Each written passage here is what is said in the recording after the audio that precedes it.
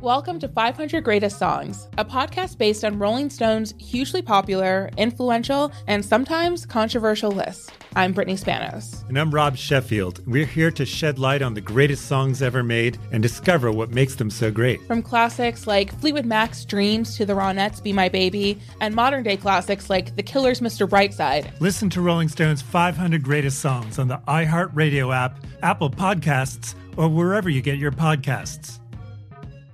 This is Tracy V. Wilson from Stuff You Missed in History class. The national sales event is on at your Toyota dealer, making now the perfect time to get a great deal on a dependable new car. Like a legendary Camry built for performance and available with all-wheel drive, you can count on your new Camry to get anywhere you need to go. Or check out an affordable and reliable Corolla with a trim for every lifestyle. From the hip sedan to the sporty hatchback, there's a Corolla built just for you. Check out more national sales event deals when you visit buyatoyota.com. Toyota, let's go places.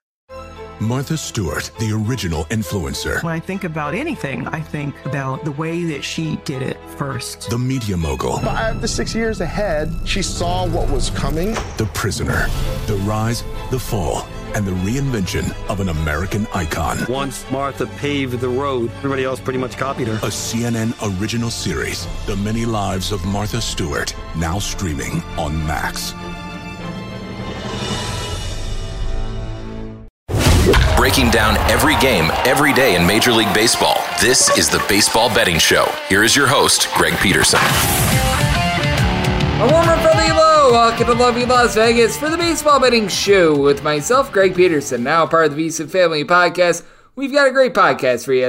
We're going to be joined in segment number 2 by Jared Smith. It's going to be a very wide-ranging conversation for those that might be a little bit newer to betting on baseball since the NBA and NHL seasons just wrapped up. We're going to give you guys a few pointers there. We're also going to be talking about trying to balance just looking at the raw numbers overall for the season versus gauging teams that are on either hot and cold streaks. He's going to be talking about yes run first inning, no run first inning, what he's been seeing on that market, and we're going to dive into a few games for Saturday as well. In the final segment, going to give you guys picks and analysis on every game on the betting board for this MLB Saturday as we touch them all. If you do have a question, comment, segment idea, what have you for this podcast, you do have one of two ways to be able to fire those in. First one is my Twitter timeline at Jaden_81. Keep in mind, letters CM. Name does not matter, so as per usual, please do send these into the timeline. Other ways, find an Apple Podcast review. If you rate this podcast 5 stars, it is very much appreciated. And then from there, you are able to fire in whatever you'd like to hear on this podcast via the 5-star review. Did not get in any Twitter questions today, but have a little bit of cleanup from those Thursday games, and we had a great day of baseball on Friday. So let's take a look back at it, try to find some trends, and try to get to know these teams a little bit better. Games from yesterday is Greg buzzing about. Here is the rowdy recap. Washington Nationals were able to get it done on Thursday against the Astros by a count of 4-1 as they were able to come up with 3 runs in the 10th inning as it was not the night for Phil Maton, who gave up 3 runs, 2 of which were earned after, and it was a great start from Christian Javier, 6 scoreless innings. Ryan Presley gives up a solo home run in the 9th inning as going deep for Washington. Keibert Ruiz got his 8th home run season. Mackenzie Gore, 5 2/3 innings scoreless for Washington. From there, you did have Hunter Harvey give up a run in this inning, but Kyle Finnegan, Carl Edwards Jr. both led a scoreless inning. Mason Thompson, 1 1/3 innings scoreless, and for the Astros, they went just 1 of 11 with men in scoring position, and then turn it forward to Friday. They lose to the Cincinnati Reds by a count of 2-1. A Reds team that's now 35-35, by the way, and is now finding themselves just a half a game out of first place in the division. We're also going to talk a little bit about perhaps the Cincinnati Reds being a play to be able to win the NL Central in terms of the futures market, as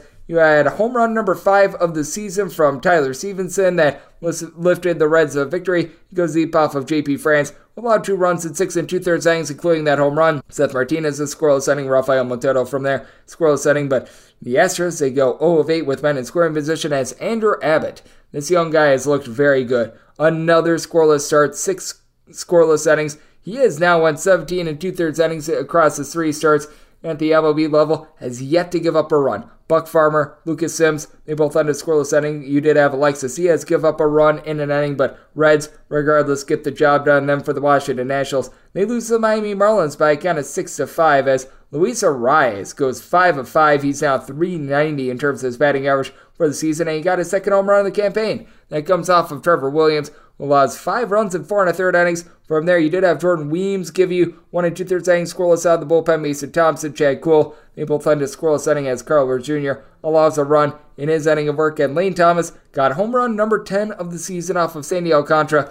Was not his night either. He gives up 5 runs in 5 1/3 innings. From there, Andrew Nardi, 5 outs out of the bullpen scoreless. Tanner Scott, AJ Puck, they turn a scoreless 8th and 9th inning to be able to get it done. Going back to Thursday, you did see the Guardians in the end hold on to that 5-run lead that they got in the first inning. They took down the San Diego Padres by a count of 8-6. As in that one, you just had Ryan Weathers give up 6 runs in 1 2/3 innings. Bullpen from there did their part, and for the Cleveland Guardians, you did have Logan Allen get lit up for 5 runs over the course of 3 innings, and then flash forward to Friday, our DK Nation write-up pick, the under in Arizona versus Cleveland. It cashes as 5-1. The Diamondbacks were able to get the job done. For the Diamondbacks, they did strand 13 men on base. As for Cleveland, there was a lot of walks given up by Touki Toussaint, the surprise starter for the injured Tristan McKenzie. Gives up 5 walks, 2 runs in total over the course of 3 2/3 innings. From there, Xavier Curry allows 2 runs in 1 2/3 innings. Anya de los Santos gives up a run in 1 2/3 innings before Sam Entges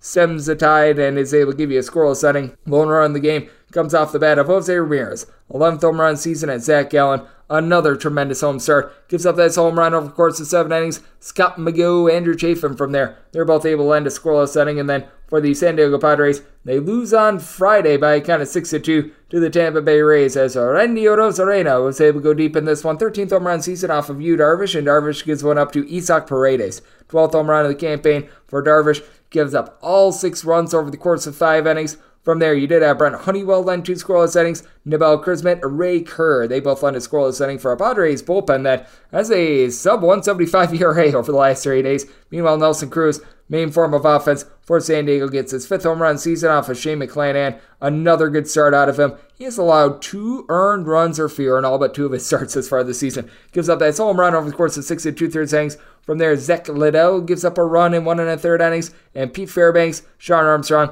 they piecemeal together a 9th inning scoreless to be able to get the job done there. The Seattle Mariners get the job done by a count of 3-2 over the Chicago White Sox, who, by the way, the White Sox, they had lost on Thursday in 11 innings by a count of 5-4, as there is a little bit of a brouhaha that broke out. As for the Chicago White Sox, you had Luis Robert not chase after the game-winning single from Freddie Freeman as Dylan Cease allowed 2 runs in 5 1/3 innings. Just one of those cases where the Dodgers were able to get into one. They had a grand slam in the 6th inning to pretty much send this extra, as the Dodgers in total left 14 men on base, but Taylor was able to get his 11th home run of the campaign. You did have Michael Grove give up 4 solo home runs over the course of 5 innings, going deep for the White Sox. So they hit 4 home runs and they got 4 runs in total. Eloy Jimenez, 17th home run season, Luis Robert, 17th, Jake Berger, 16th, and Andrew Vaughn, his 9th. From there, the Dodgers bullpen was lights out, though. Shelby Miller, along with Evan Phillips, with a lend a scoreless inning. Yancy Almonte, Caleb Ferguson, they both lend a scoreless inning. And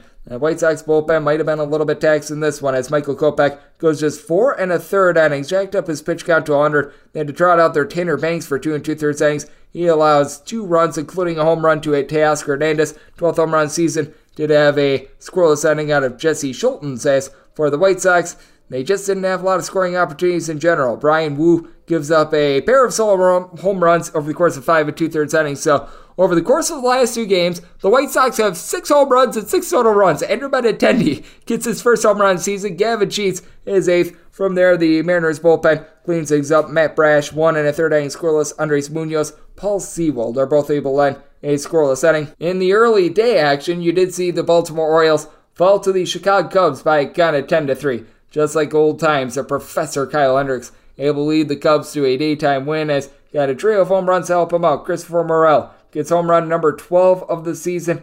Dansby Swanson, he's able to go deep. That is home run number 7 of the season. And home run number 2 for Miguel Amaya. This was not the start that Cole Irvin was hoping for. He gives up all 3 of those home runs. Just 3 solo home runs in 4 innings, but bullpen from there was not terrific. Reed Garrett, Cionel Perez combined for 2 innings, giving up 5 runs between the 2 of them. Mike Baumann gives up 2 runs over the course of his inning. Keegan Aiken, a scoreless inning. And for the Cubs, Kyle Hendricks, not amazing by any stretch of the imagination. Just 1 punch out, 2 runs allowed in 5 innings, but did the job. Michael Fulmer, along with Anthony Kay, lend a scoreless inning. And Javier Assad goes for 2 innings. He allows just 1 run. The Milwaukee Brewers, sadly, are currently leading the NL Central with a 35-34 record as they take down the Pittsburgh Pirates by a count of 5-4. Rich Hill, 4 runs, 3 of which were earned in 5 innings, but the 6 walks were really costly. Tori Moreta gets 5 outs out of the bullpen scoreless, and Carmen Moldozinski. This is a really hard last name to say. Moldozinski, we're going to go with that. 1 1/3 innings, gives up a solo home run and takes the loss as Joey Wiemer gets his 9th home run this season, and for Julio Teheran, he continues to be terrific for the Brewers. Start number 5, and he has given up 2 runs or fewer in every one of them. He allowed 1 hit, 2 runs, as he does give up a home run. Going deep, Carlos Santana, his 6th home run season. From there, you did have Elvis Figueroa give up 2 runs in an inning. Joe Pyam, 7 Williams, so they supply a scoreless 8th and 9th inning to be able to get that one to the window. Also being able to get to the window, the Boston Red Sox, as they just pounded the tar out of the New York Yankees. 15-5 the final. Josh Donaldson was able to go deep off Corey Kluber, his 6th home run season, and for Tanner Houck, wasn't a long start, but he needed a fine job. 1 run surrendered over the course of 4 innings. Have to think that there might have been a little bit of an ailment there, as for the Red Sox, they went 10 of 18 with men in scoring position. You did have Kluber give up that home run over the course of 2 innings. You also had Brandon Bernardino, led a scoreless inning, and Joe Jaquez, he comes in for 2 innings. He allows 3 runs, only 1 of which was earned. Pablo Reyes did have a fielding error, but for Justin Turner, down for what? 6 runs driven in, 2 home runs. 1 comes off of Domingo Germán for his 9th home run season, and then the young gun and Matt Crook, his MLB debut. Well, it was a crooked number that he gave up, as it was Justin Turner's 10th home run season. As for Crook, he got 5 outs and he gave up 5 runs, all of which were earned. Domingo Germán gives up 7 runs while going 2 innings. From there, Albert Abreu, 2 unearned runs given up in 1 2/3 innings. Isaiah Kiner-Falefa comes in for an inning, giving up a run, and Nick Ramirez, he gives 5 scoreless outs out of the bullpen. So Boston, they were able to restore some order, and they were able to get a W. The Atlanta Braves just completely banged around the Colorado Rockies. Rough one if you had the over, by the way. The Atlanta Braves were up by a count of 8-0 in the 4th inning, and the game lands 8-1. And this was a total that was right around 10 to 10.5 to Nelson Lamet. Just an absolutely terrible start. He gives up 8 runs on 5 hits, allowing 3 home runs. Going deep for the Atlanta Braves, Travis d'Arnaud twice, his 3rd and 4th of the campaign. Eddie Rosario's 10th, and Jared Schuster was terrific. 1 run surrendered in 5 2/3 innings. You had 1 1/3 innings scoreless out of Kirby Yates, and Ben Heller was able to give you 2 scoreless innings.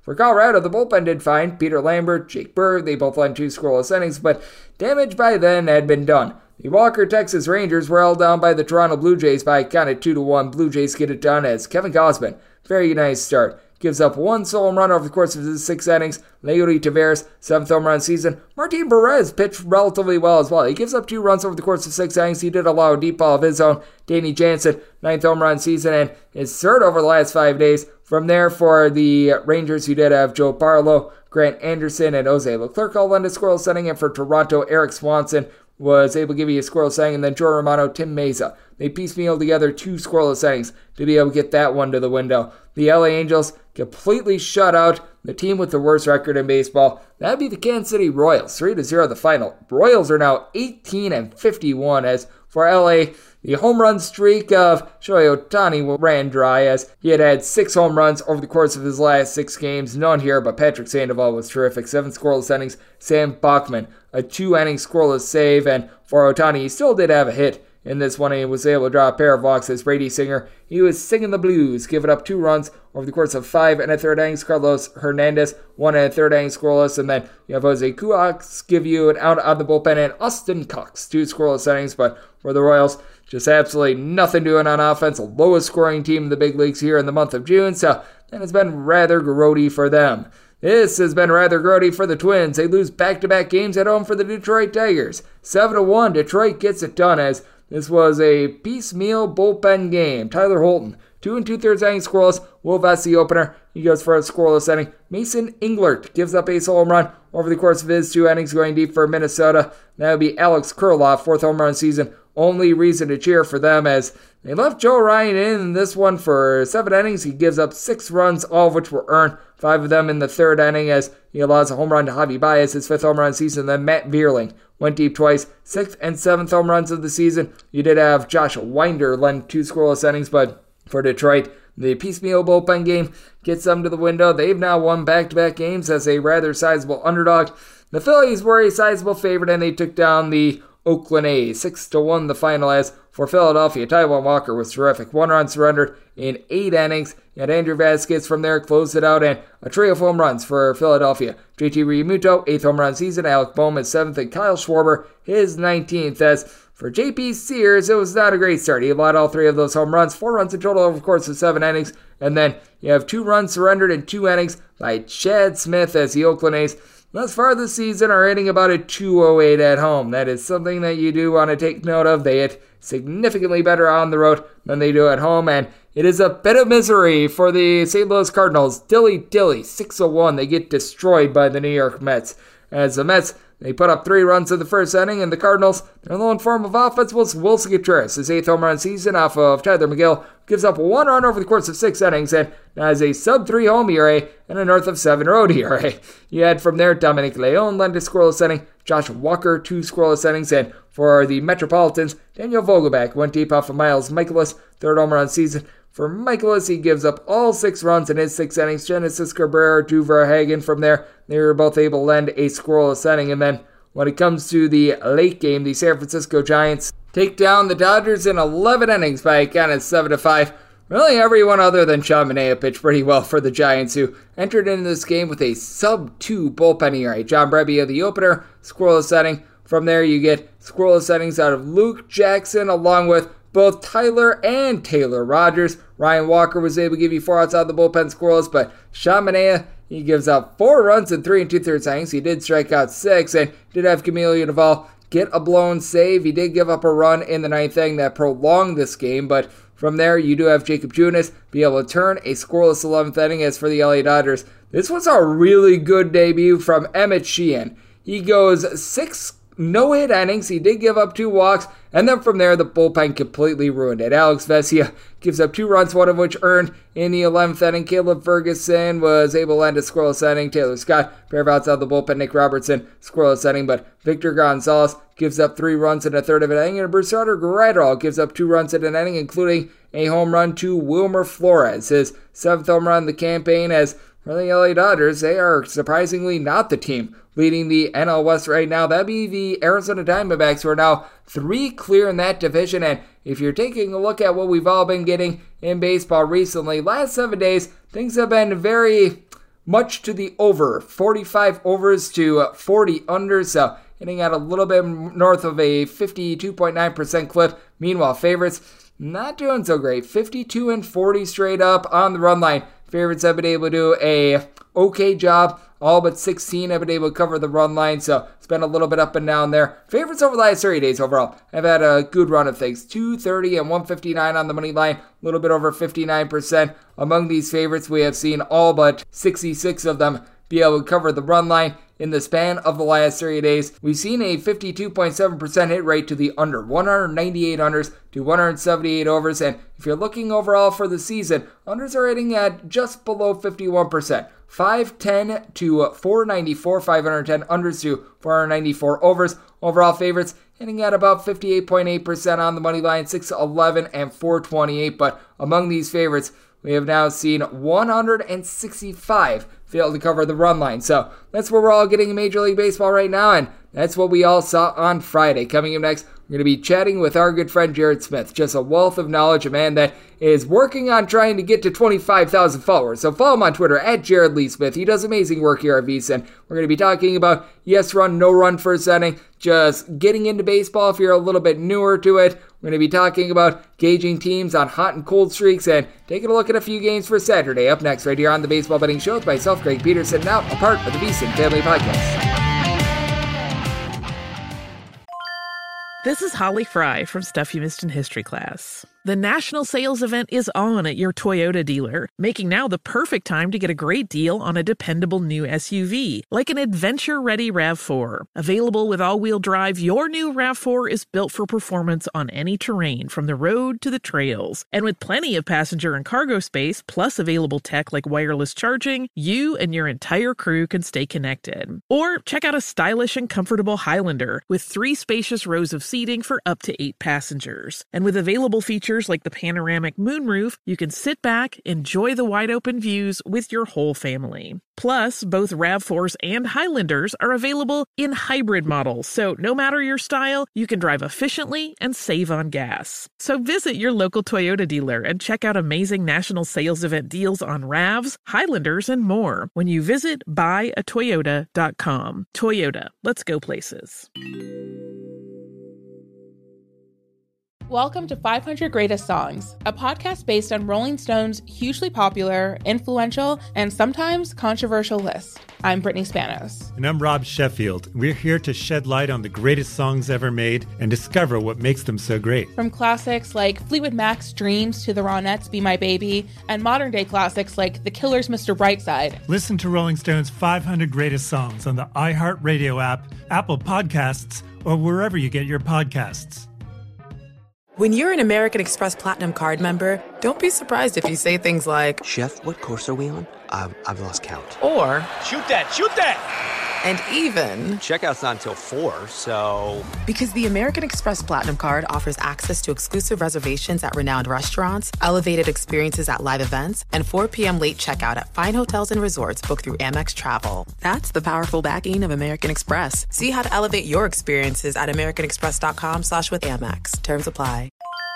This is Tracy V. Wilson from Stuff You Missed in History Class. The national sales event is on at your Toyota dealer, making now the perfect time to get a great deal on a dependable new car. Like a legendary Camry built for performance and available with all-wheel drive, you can count on your new Camry to get anywhere you need to go. And with available features like heated seats and a multimedia touchscreen, you can stay connected in comfort and style. Or check out an affordable and reliable Corolla with a trim for every lifestyle. From the hip and agile sedan to the sporty hatchback, there's a dependable Corolla built just for you. Plus, both Camrys and Corollas are available in hybrid models, so no matter your style, you can drive efficiently and affordably. So visit your local Toyota dealer and check out amazing national sales event deals on Camrys, Corollas, and more when you visit buyatoyota.com. Toyota, let's go places. Welcome to 500 Greatest Songs, a podcast based on Rolling Stone's hugely popular, influential, and sometimes controversial list. I'm Brittany Spanos. And I'm Rob Sheffield. We're here to shed light on the greatest songs ever made and discover what makes them so great. From classics like Fleetwood Mac's Dreams to the Ronettes' Be My Baby, and modern-day classics like The Killer's Mr. Brightside. Listen to Rolling Stone's 500 Greatest Songs on the iHeartRadio app, Apple Podcasts, or wherever you get your podcasts. Busy weekends are a breeze with American Express Platinum Card. 8 a.m., wait to board plane in the Centurion Lounge. Much better. 2 p.m., grab seats for the game. 6 p.m., book an exclusive reservation with Resi Global Dining Access. Right this way. Because the American Express Platinum Card offers access to the Centurion Lounge, must-see live events, and exclusive reservations at renowned restaurants. That's the powerful backing of American Express. See how to elevate your experiences at americanexpress.com/withAmex. Terms apply. Are you ready to become a winning sports bettor? Schedule a call with SBIA to find out how their service can make you a long-term winning player. They've developed an innovative algorithm that maximizes units return, and they are so confident in their system that they offer a money-back guarantee. Sign up by October 31st and get their MBA package at no cost until they reach 10 net units. They treat sports betting like a business. So if you want to learn how to make your sports betting dreams a reality, visit them at SBIA1.com and check them out on social media at SBIA Sports. Breaking down every game, every day in Major League Baseball, this is the Baseball Betting Show. Here is your host, Greg Peterson. And we're back here in lovely Las Vegas for the Baseball Betting Show with myself, Greg Peterson, now part of the VSiN family podcast. Always great to be joined by this man, Jared Smith. He does absolutely tremendous work here at VSiN. On top of that, he does great work over at Fox Sports Radio, Live on the Line. He does a lot of film work over at that show. Every single market, this guy breaks it down pretty much everywhere. I swear, if there were bowling lines up, Jared Smith would be the go-to guy because he would have some sort of algorithm. He'd be able to find a way to be able to find a profit there. He does such a terrific work with everything that he does. And I know that he's trying to be able to get to 25,000 followers by the end of the summer. He deserves more than that. So you want to give this man a follow at Jared Lee Smith all together. And Jared, it's always great to have you aboard. Thank you. I appreciate it, bud. And we have reached the dog days of summer. Baseball or basketball and hockey are done. Baseball is the only real show in town with the men's professional sports. Yep, it certainly is.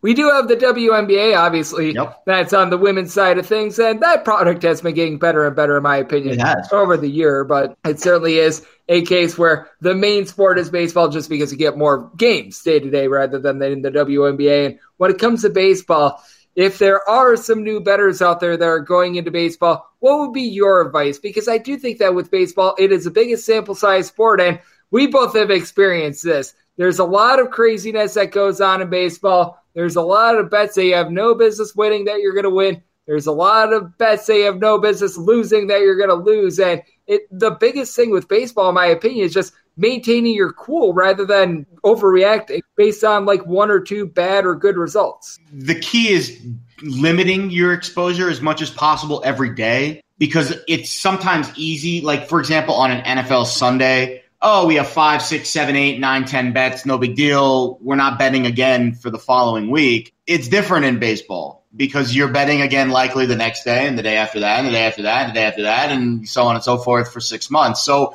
the hardest thing to do for a new bettor is to take 5 to 6 to 7 or 8 really, solid looks that they like on a 15-game card and make it your top 2 or 3, right? Like cut that in half every day. I say that to every bettor that asks me, like, what's your one tip? Well, take the amount of bets that you're making every day in baseball and cut it in half. If it's 5, make it 2 or 3. If it's 2, make it 1. If it's 1, obviously you're in good shape. But I think 2 to 4 bets per day is a healthy amount to try to narrow a card down to. Now, that's the hardest thing I do every day. For example, today I made 7 bets. It was a little bit more than I normally would do. And, some variance got me. But I do think over the long haul, if it's 2 to 3 bets per day, every day for 6 months, you're going to get a nice sample size. You're going to be able to maybe withstand some of those really bad stretches. And you're not going to let the variance of one game, one roll of the dice trip you up, because you're going to have so many bets over the course of a season that eventually it all balances out. It is very difficult to be able to have that healthy amount, and just being able to find what works for you, I think, is so important as well, because every single bettor is different. There are some bettors that once they get past 2 bets, it's not necessarily so great. Some bettors thrive on volume as well. So always just taking a look, know yourself, know how you take a look at the board, and just even if you're a little bit newer to baseball betting, take a few days to maybe not place bets, but instead do like a trial run. Say, you know what, I would be betting this. Would it have been successful or not? Gauge your results and then put your hard-earned money down. It's something that I always recommend as well. As joining me on the show,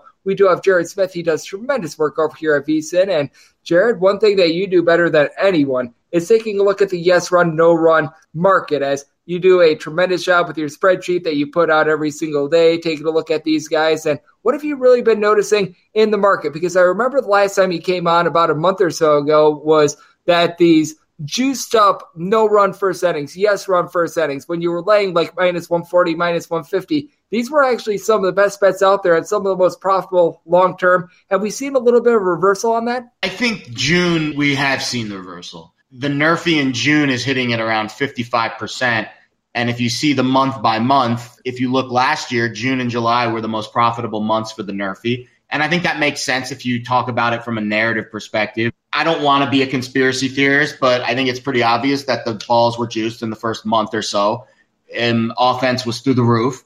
And I think it's pretty obvious over the last few weeks, the offenses are kind of leveling off a little bit. We're seeing more low-scoring games. We're seeing more pitchers' duels. We're seeing the starting pitchers really start to get into a groove, and that means the first inning is going a little bit smoother. So the initial default should have been NRFI for the first month or two. I think now it's flipped. And I think you do the same thing you do every day, which is handicap the starting pitchers, and you try to find the best angle and the best number that you can based off of the edge. Because the one thing I've noticed about this market, too, is the odds tend to be pretty different at all the sports books. I've noticed 20, 30, 40-cent gaps in the prices from book to book. That's because, A, certain sports books are sharper than others. Certain sports books take bigger limits. I've heard a couple of sports books here in Las Vegas that there's been $25,000, $30,000, $40,000 bets come in on Yurfies and Nerfies this year. So this is a market that does get some big action. And when it's a market that isn't used to that kind of big action, it tends to move pretty violently. So shop around, and I think leaning Nerfy is probably the best bet early on now that we're in June. Maybe once we get towards the later months, things will swing back. But I think we're kind of, the pendulum has gone from Yurfy, and now we're kind of in the Nerfy range now. I also recommend not laying more than $25,000 on a yes run, no run first inning bet. That seems to be a little bit much. And $40,000 I heard is the high this year over at Circa, Greg. $40,000. Someone bet $40,000 on I think it was a Nerfy. I forget which teams. And I know that you love this market, Jared, but I would say to anyone out there that is not recommended to be laying that much money, because there is great variance, because you could have a yes run, no run first inning bet be either cashing or not cashing based on an error, based on a little bit of variance. And I think that this has to be a little bit of a long-term labor of love. I don't know how you've been necessarily playing it per se over the last few years, but I have to believe that you do this just where you sort of find your bearings on a team. You're going to be playing it a few different times. You've got the pitchers that you trust. You got your pitchers that you don't trust. And occasionally you are going to have a slip up from someone like a Zach Greinke, who is a very good no-run first inning bet pitcher. And if you do see a slip up, you don't necessarily back off just because of one or two bad runs of it from him. You just play it a little bit more long-term. For example, the Marlins are a great case study, and we're recording this on a Friday. They scored multiple runs in the first inning in the Friday game.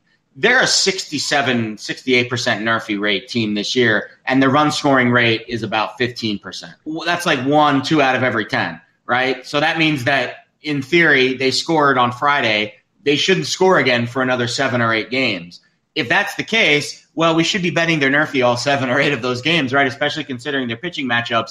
They tend to throw the better of the pitchers most nights. Alcantara's been great. Yuri Perez, Braxton Garrett, and Jesus Luzardo's been really good in the first inning. So I think you follow around the teams that have been consistent. Like, this is a bet. The one thing about this bet is, unlike other bets, first 5, money lines, full games, the sequencing tends to be the same. Luis Arraez, Jorge Soler, and Brian De La Cruz bat in the top of the first or bottom of the first pretty much every game for the Marlins. And they have a 15% run scoring rate in the first inning. That's a very consistent bet over the course of, now we've played 65, about to be 70 games. To me, if the price is below that 65, 67% threshold, which is like minus 140, minus 150, you should be considering the Marlins as a Nerfy wager every single day. And that sounds really boring. Like, just wake up every day, brush your teeth, comb your hair, and bet the Marlins Nerfy. But if it's hitting at 67% and the average odds are minus 120, minus 125, I mean, that's value right there. It's really boring value, but that's the way to attack this market. I think you find teams that are consistent and the sequence is the same, because it's the same 3 hitters every game, and you just hope to get on a streak where you can hit 8, 9, 10 in a row with the team, and then you get yourself some equity heading into the summer. Absolutely. In life in general, one of the best pieces of advice that you can receive is you can't go broke taking a profit. And I think that is so well said, as we do have Jared Smith, who does great work here at VSiN, joining me right here on the Baseball Betting Show. And we do have an interesting situation for the Miami Marlins on Saturday, as it's going to be Jake Irvin going for the Washington Nationals and Braxton Garrett going for the Miami Marlins. Now, Nerfy and Nerfy prices typically are not out overnight. This is something that you're going to find much more in the AM at most books. Sometimes you'll see a book like DraftKings posted up very, very late overnight, but you're typically not going to be able to bet this really until the AM. But how do you gauge a game like this? Because with the Miami Marlins, certainly throwing a guy like Braxton Garrett is rock solid, but now they're going up against someone in Jake Irvin, where it's a little bit more of a roll of the dice, in my opinion, as he has not been sharp this year. Yeah, minus 120 is the threshold for the price. When the price of a Marlins Nerfy is minus 120 or higher, minus 125, minus 130, etc., that's when you're getting the most bang for your buck this year. It's 35-8 this season when it's minus 120 or higher. Right now, based off of the book that I track off of, it looks like it's a little shorter than that.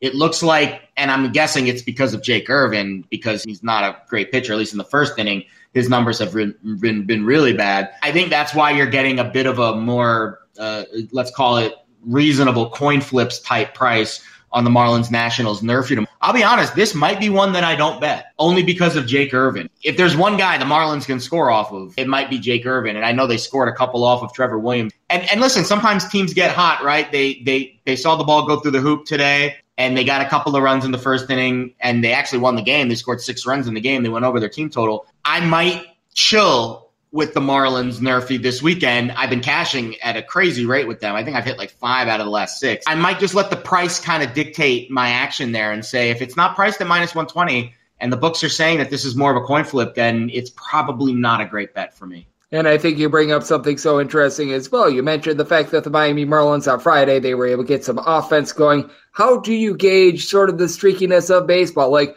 we're seeing the Detroit Tigers all of a sudden putting runs up on the board. Prior to their series against the Minnesota Twins, they were averaging 3.2 runs per game on the road. They've scored much more than that in the last 2 games. We saw the Oakland A's start out 12-50. They run off those 7 straight wins. How do you gauge some of these teams that are having uncharacteristic hot/cold streaks? Do you just continue to say the numbers are the numbers and continue to play it? Or is it a case where you do want to be either riding or fading those streaks? I think if you have a handicap of a team and it proves to be correct and they go on a streak while you're making that handicap and you're not catching on to it late, I think you ride it. With the Marlins nerfy, every time it's minus 120, Greg, I bet it. I don't even think about it. Sometimes I don't bet it until right before the game. I want to see what the closing number is.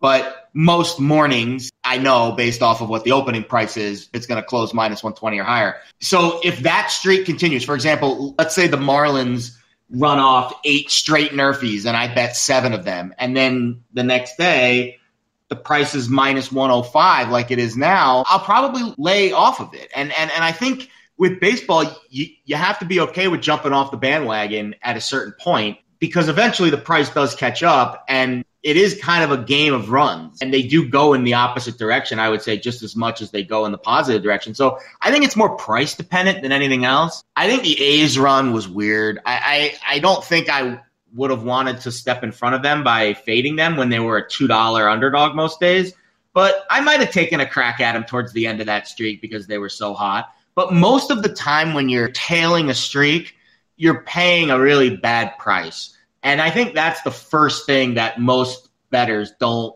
grasp fully. The price matters more than the streak. And so it's all about what the price says. If the price action says something should hit, I feel comfortable playing it. But if the market still says, well, the A's are a $2 underdog for a reason, eventually they're probably going to lose 8 or 9 in a row again, because that's kind of who they are. Yeah, I think that that's such good advice, and it's one of the trickiest things to do as a handicapper, taking a look at the overall season numbers and trying to balance that with how a team has been playing over the last, we'll call it sometimes the last 4 weeks, sometimes the last 2 weeks, sometimes it could be a 1-week mini run, but trying to balance all that, it is a very fine line. As a man that does a great job of treading that line, that would be Jared Smith. He's joining me right here on the Baseball Betting Show, and I've got to bring up this game with you. I know that you're a little bit of a New York Yankees fan. You do a great job of not letting your fandom come out too much, but we've got Yankees versus Red Sox going down on Saturday. Brian Bayo goes for Boston. Clark Schmidt is on the bump for the Yankees. Total between 9 to 9.5, and the Red Sox, they've jumped up. The opener was about minus 125. Now you're seeing as low as about a minus 125, as high as about a minus 134. How do you play a spot like this with a Yankees team that, well, they just got completely destroyed, but the pitching overall this season has been rock solid, and we saw in the first 3 games that these teams played, no team exceeded 3 runs, and then you had a complete explosion Friday night. Yeah, and Boston's lineup's kind of been due to break out. They've been really good at home this year. They've been a Yerfy team at home this year. They've been a team that I think has a lot of talent on offense, but I don't know, maybe just hasn't played up to the potential. Clark Schmidt's a guy that could help them look like a Murderer's Row type of lineup. Brian Bello on the other side. This game does look like a Yerfy to me. I'll check the price tomorrow, and I'll see where we go from there. But if it's a minus 120 or higher on the Yerfy, it's probably a Yerfy game for me. Clark's numbers, pitching a little better than his overall numbers. So his overall Nerfy rate's about 68%. This year he's 10-4, which is over 70%, which is about Major League average. His data is about Major League average in the first inning this year, about an expected FIP of around 4. Brian Bello, I would say, is pitched a little bit ahead of his skis. Got a high walk rate, high FIP in the first inning. So yeah, this game smells like a Yerfy. And I would expect Boston to carry that momentum over. I think the price will matter more than anything tomorrow. I do think that that's so important to always be taking a look at. And Jared, just in terms of the overall betting board that we do have for Saturday, is there anything that stands out to you, whether it be full game, whether it be first inning, whether it be first five, anything that you've really been able to key in on, which I do recognize a little bit tough on this card because I noticed that there were 3 or 4 teams with undecided pitchers, which makes things a little bit tricky. I think Cincinnati-Houston Nerfy's a bet. Hunter Green is just an absolute rock star. Nerfy record 12-1 this year. And the Astros, we saw one with JP France, and we're going to see another one tomorrow with Brandon Bielak. These are, Houston, Tampa, Miami, they do it better than anyone else. They bring up these young arms, and they just produce right away. And Bielak and France, Houston's got a couple of guys injured, of course. It's a rotation that I think if and when McCullers ever comes back, maybe they'll be a little bit stronger. But they reload so fast because they've got these young arms, and Bielak's one of those guys. And, really good expected FIP number in the first inning, under 2.5, 40% K rate in the first inning, and he's 2-0 at home this year, 6-1 overall. And Hunter Green is just a rock star. And doesn't face the Astros a whole lot, right? The interleague play, I think, is helping Nerfy rates a little bit now that we're in the meat of the season because you get the Cincinnati Reds that never play at, Houston Stadium. And they have to get adjusted to new sight lines and the hitters, et cetera, et cetera. And that's a series where it looks like the arms are really showing themselves. And listen, Cincinnati's a really young and up-and-coming team. They're going to compete in the Central this year. I might have to bet them to win the NL Central pretty soon because the Brewers and the Pirates and the Cardinals do not impress me at all. But the Reds just keep getting better and younger and faster and stronger, and they're just a really talented team. So Hunter Green tomorrow, Nerfy looks like a decent spot in the Astros game. Yep, I do agree with you on both fronts, and I do think that with Hunter Green, he's been just absolutely amazing when he's been on the road. At home, it just feels like that ballpark does not suit him very well. Yeah. That has been something to always key in on because Great American Ballpark, it is a hitter's paradise. But to your point on the Cincinnati Reds, I think that taking a feature on them, you want to do it sooner rather than later. I actually took a piece of them at 14-1 to be able to win the division. It's down to 6-1 right now, but even at 6-1. Fantastic bet, Greg. Yes. I should have gotten it like the deepest team in that division right now. My biggest regret is not getting in when it was like 30-1. That's honestly my biggest regret because this division just stinks. All 5 of these teams. The Milwaukee Brewers, and I'm from the state of Wisconsin,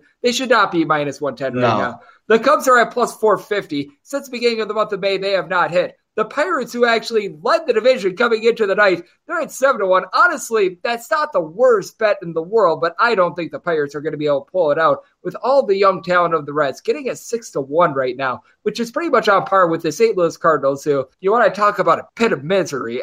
My goodness, the St. Louis Cardinals. You saw Andrew Abbott on Friday night. Andrew Abbott. Talk about if Ashcraft comes back from the DL and you have Green and Ashcraft and Abbott at the top of that rotation, I do not know if there's a better 1-2-3 right now. If Ashcraft pitches up to his potential, we saw it a little bit last year. The big injury for them was Lodolo, who was one of their big aces going down. It looks like he's done for the year. But if Ashcraft comes back in his top end, that's a decent top 3. And I love that lineup. You got De La Cruz, the rookie. India's the former rookie of the year. You got Will Myers, who's on the DL right now, who hopefully will come back at some point. It's crazy to think, but they really do have one of the deeper teams in that division. They certainly do. And for the Brewers, if they had Brandon Woodruff, they would have the best rotation in that division. But, man, without him, they've been trying out their guys like Colin Ray. I am still campaigning for them to send Caleb Bousley up to the big leagues as well, and the Brewers just continue to not do it. But that said,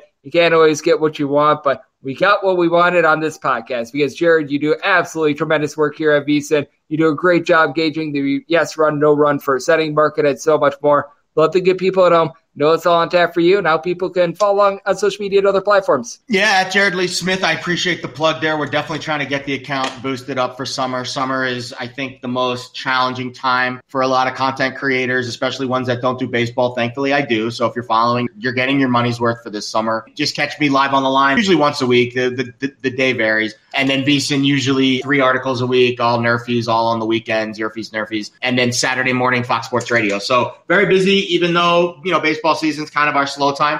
still pretty busy heading into the summer and gearing up, and maybe, who knows, I don't know, maybe take a week off during the All-Star break. Greg, what do you think? Maybe? Yeah, during the All-Star break, and it's actually a clean All-Star break. They don't have like the teams like they've done the last few years randomly coming back for like one game on like that Wednesday or Thursday or anything like that. So that's a relief for you, but I think that sounds like a good plan, and a good plan is always getting Jared Smith aboard because he does absolutely amazing work here at VSiN, and every single time he joins this podcast, wants tremendous insights, much like today. So a big thanks to Jared for joining me right here on the Baseball Betting Show, now part of the VSiN family of podcasts. And coming up next, it is that time of the podcast. They give you picks and analysis on every game on the betting board for this MLB Saturday as we touch them all. This is Tracy V. Wilson from Stuff You Missed in History Class. The national sales event is on at your Toyota dealer, making now the perfect time to get a great deal on a dependable new car. Like a legendary Camry built for performance and available with all-wheel drive, you can count on your new Camry to get anywhere you need to go. And with available features like heated seats and a multimedia touchscreen, you can stay connected in comfort and style. Or check out an affordable and reliable Corolla with a trim for every lifestyle. From the hip and agile sedan to the sporty hatchback, there's a dependable Corolla built just for you. Plus, both Camrys and Corollas are available in hybrid models, so no matter your style, you can drive efficiently and affordably. So visit your local Toyota dealer and check out amazing national sales event deals on Camrys, Corollas, and more when you visit buyatoyota.com. Toyota, let's go places. Welcome to 500 Greatest Songs, a podcast based on Rolling Stone's hugely popular, influential, and sometimes controversial list. I'm Brittany Spanos. And I'm Rob Sheffield. We're here to shed light on the greatest songs ever made and discover what makes them so great. From classics like Fleetwood Mac's Dreams to the Ronettes' Be My Baby, and modern-day classics like The Killer's Mr. Brightside. Listen to Rolling Stone's 500 Greatest Songs on the iHeartRadio app, Apple Podcasts, or wherever you get your podcasts. When you're an American Express Platinum card member, don't be surprised if you say things like, "Chef, what course are we on? I've lost count." Or, "Shoot that, shoot that!" And even, "Checkout's not until 4, so..." Because the American Express Platinum Card offers access to exclusive reservations at renowned restaurants, elevated experiences at live events, and 4 p.m. late checkout at fine hotels and resorts booked through Amex Travel. That's the powerful backing of American Express. See how to elevate your experiences at americanexpress.com/withAmex. Terms apply. This is Tracy V. Wilson from Stuff You Missed in History Class. The national sales event is on at your Toyota dealer, making now the perfect time to get a great deal on a dependable new car. Like a legendary Camry built for performance and available with all-wheel drive, you can count on your new Camry to get anywhere you need to go. And with available features like heated seats and a multimedia touchscreen, you can stay connected in comfort and style. Or check out an affordable and reliable Corolla with a trim for every lifestyle. From the hip and agile sedan to the sporty hatchback, there's a dependable Corolla built just for you. Plus, both Camrys and Corollas are available in hybrid models, so no matter your style, you can drive efficiently and affordably. So visit your local Toyota dealer and check out amazing national sales event deals on Camrys, Corollas, and more when you visit buyatoyota.com. Toyota, let's go places. Welcome to 500 Greatest Songs, a podcast based on Rolling Stone's hugely popular, influential, and sometimes controversial list. I'm Brittany Spanos. And I'm Rob Sheffield. We're here to shed light on the greatest songs ever made and discover what makes them so great. From classics like Fleetwood Mac's Dreams to the Ronettes' Be My Baby, and modern-day classics like The Killer's Mr. Brightside. Listen to Rolling Stone's 500 Greatest Songs on the iHeartRadio app, Apple Podcasts, or wherever you get your podcasts. Busy weekends are a breeze with American Express Platinum Card. 8 a.m., wait to board plane in the Centurion Lounge. Much better. 2 p.m., grab seats for the game. 6 p.m., book an exclusive reservation with Resi Global Dining Access. Right this way. Because the American Express Platinum Card offers access to the Centurion Lounge, must-see live events, and exclusive reservations at renowned restaurants. That's the powerful backing of American Express. See how to elevate your experiences at americanexpress.com/withAmex. Terms apply. This is Tracy V. Wilson from Stuff You Missed in History Class. The national sales event is on at your Toyota dealer, making now the perfect time to get a great deal on a dependable new car. Like a legendary Camry built for performance and available with all-wheel drive, you can count on your new Camry to get anywhere you need to go. And with available features like heated seats and a multimedia touchscreen, you can stay connected in comfort and style. Or check out an affordable and reliable Corolla with a trim for every lifestyle. From the hip and agile sedan to the sporty hatchback, there's a dependable Corolla built just for you. Plus, both Camrys and Corollas are available in hybrid models, so no matter your style, you can drive efficiently and affordably. So visit your local Toyota dealer and check out amazing national sales event deals on Camrys, Corollas, and more when you visit buyatoyota.com. Toyota, let's go places. Welcome to 500 Greatest Songs, a podcast based on Rolling Stone's hugely popular, influential, and sometimes controversial list. I'm Brittany Spanos. And I'm Rob Sheffield. We're here to shed light on the greatest songs ever made and discover what makes them so great. From classics like Fleetwood Mac's Dreams to the Ronettes' Be My Baby, and modern-day classics like The Killers' Mr. Brightside. Listen to Rolling Stone's 500 Greatest Songs on the iHeartRadio app, Apple Podcasts, or wherever you get your podcasts. An epic matchup between your two favorite teams, and you're at the game getting the most from what it means to be here with American Express. You breeze through the card member entrance, stop by the lounge. Now it's almost tip-off, and everyone's already on their feet. This is gonna be good. That's the powerful backing of American Express. See how to elevate your live sports experience at americanexpress.com/withAmex. Eligible American Express card required. Benefits vary by card and by venue. Terms apply. Breaking down every game, every day in Major League Baseball. This is the Baseball Betting Show. Here is your host, Greg Peterson. And we're back here in lovely Las Vegas for the Baseball Betting Show with myself, Greg Peterson, now part of the VSiN family of podcasts. Always great to be joined by our good friend Jared Smith. He does tremendous work over at VSiN. On top of that, Fox Sports Radio, Live on the Line, list goes on, and he does a tremendous job in so many different markets, whether that be baseball with the yes run, no run first inning, whether that be taking a look at football, basketball, list goes on. And every single time he joins this podcast, lends tremendous insights, much like he did today. So a big thanks to Jared for joining me in the last segment. Now it is that time of the podcast to give you picks and analysis on every game on the betting board for this MLB Saturday as we touch them all. If a game is listed on the betting board, Greg has a side and a total on it, so it is time to touch them all. Do note that as per usual, any changes that are made to these plays will be listed up on my Twitter feed at GUNet_81. We are going to be going in Las Vegas rotation order. This is where we go with the National League games first, then the American League games, any Inter-League games. Those are going to be at the bottom. That'll keep things all nice, neat, clean, and easy. So without further ado,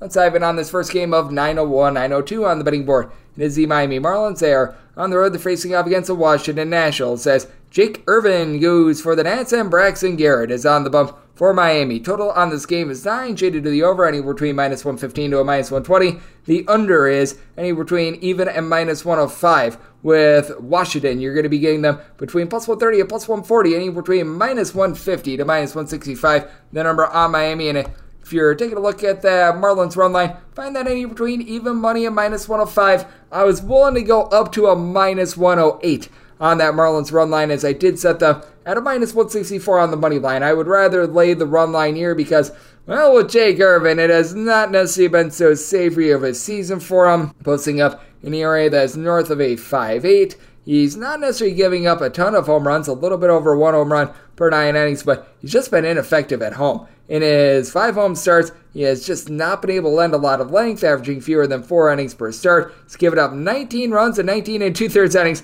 at home, and the walks are really the issue for him. When you're not getting a lot of swings and misses, you can't walk guys, and for Jake Irvin, he's given up north of 5 walks per 9 innings. That was a ailment early on in the career of Braxton Garrett, but Garrett has been very good with regards to his command thus far this season, giving up only about 2 walks per 9 innings. Is giving up a little bit north of a home run per 9 innings, but Garrett has been very good on the road. 7 road starts with an ERA of a 2.29, giving up 2 home runs in 35 1/3 innings when he has been away from Miami. Ironically, he's got a 6.35 ERA at home. What really just has torpedoed the numbers for Braxton Garrett, he had this one blow-up start against the Atlanta Braves where he gave up 11 runs. He got completely destroyed.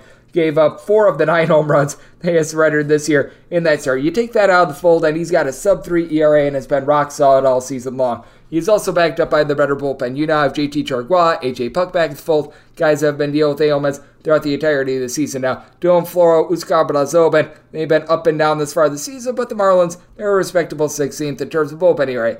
With the Washington Nationals, they're currently dead last in the National League in terms of bullpen ERA. Currently, Erasmo Ramirez is dealing with a little bit of an injury. You've got the likes of Thaddeus Ward, along with Kyle Finnegan, Mason Thompson. All these guys, they're currently supplying north of a 3.9 ERA. Not necessarily too terrific, and for the Nationals, to their credit, they don't strike out. They are the number 1 team in the big leagues in terms of fewest strikeouts on a per-game basis, but they also don't have any power. They don't have a single guy that entered into the series with a double-figure amount of homers. Lane Thomas has been able to give you 9 bombs, and to the credit of the Washington Nationals, they moved the line. They are one of the top teams in terms of batting average in the league. As a matter of fact, they are number 3 in the National League, but you just don't get a lot of pop with that. Currently, they're dealing with an injury to Victor Robles, their top player in terms of on base. The likes of Joey Meneses, Corey Dickerson, Thomas, who I mentioned before, all hitting above a 285. And then you've got other guys like Dominic Smith, Luis Garcia, hitting about a 270 to 275, but could use a little bit more on base for the Marlins. The team is actually last in the National League in terms of runs per game, but Jorge Soler is able to give you 20 home runs.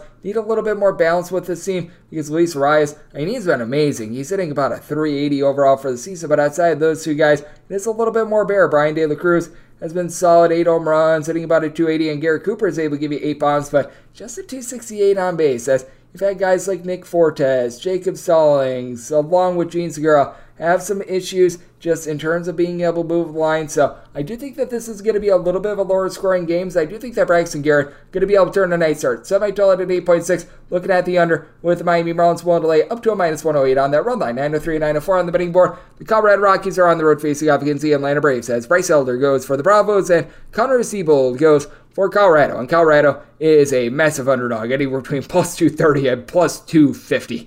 Meanwhile, anywhere between -280 and -$3 is your price on the Atlanta Braves. 9.5 is the total. The over is -120 and the under is even.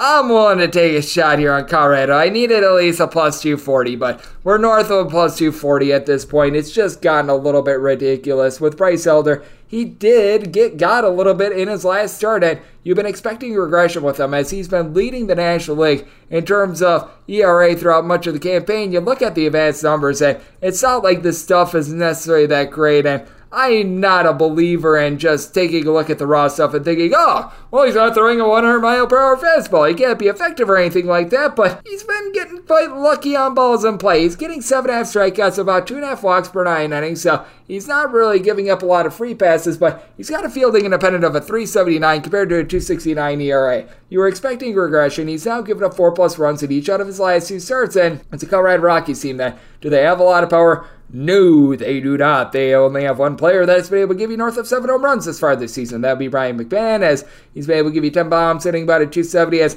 currently dealing with injuries to CJ Cron, Chris Bryant. That has been hurting this team, but you do have plenty of guys that are able to move the line. Bryant, along with someone like a Charlie Blackmon, whenever he's been out there, Harold Castro, guys like this, hitting between about a 265 to 275 have been solid. Randall Grichuk is able to hit about a 300. Now, with Colorado Rockies, you always have to be mindful of their home and road splits. They're averaging about 5.1 runs per game at home, 3.8 on the road, and you got an Atlanta Braves team that they're towards the top of the National League and darn near everything. They're in the top 3 in terms of runs, home runs, and batting average, as you've got Matt Olson supplying 19 home runs, 350 on base. Ronald Acuna Jr., north of a 4 on base, 15 home runs. Sean Murphy has been able to give you 385 on base. He's supplying 13 home runs. Barcelo Ozuna over the last 3 days, he's hitting well above a 300. So, yeah, you do have the weapons there, but it's not like this Braves bullpen is necessarily amazing. They're dealing with an injury to Jesse Chavez. Overall for the season, the Atlanta Braves right around 8th in terms of bullpen ERA. They've been able to turn it around a little bit, getting back Rossi Iglesias and getting him healthy is big, but AJ Minter has been a mess with a little bit north of a 5 ERA. Kirby Yates has been able to turn it on a little bit recently, but they're now relying upon Ben Heller for innings, and I recognize that saying the Colorado Rockies are right around 23rd in the league in terms of bullpen ERA doesn't necessarily sound great, but you know what? When you play half of your games at Coors Field, that's not too bad, as got a lot of guys that are able to supply a sub-350 ERA. Justin Lawrence, Brad Hand, Daniel Bard, Brent Suter. These guys have been terrific.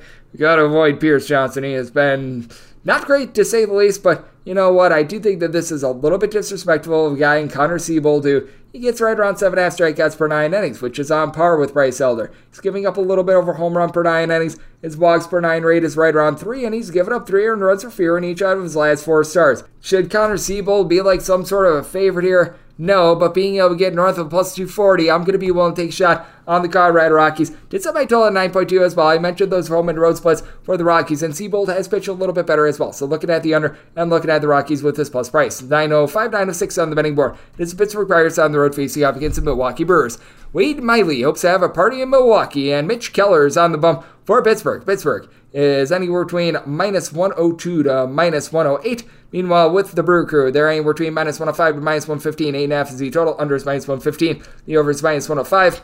I set the Pirates as the minus 112 favorite. With Wade Miley just coming off the injury list, I've got my trepidations as to how he's going to look in this start when he's been at the big league level. And this is a spot where it's going to be his first start in about a month. Last time he was out there on the mound, it was the 16th of May. He's been okay this season, about a 3.67 ERA. You know what to expect out of Wade Miley. He's not going to give up a lot of walks. He's not going to get a lot of strikeouts, as his walks per 9 rate is hovering right around 2.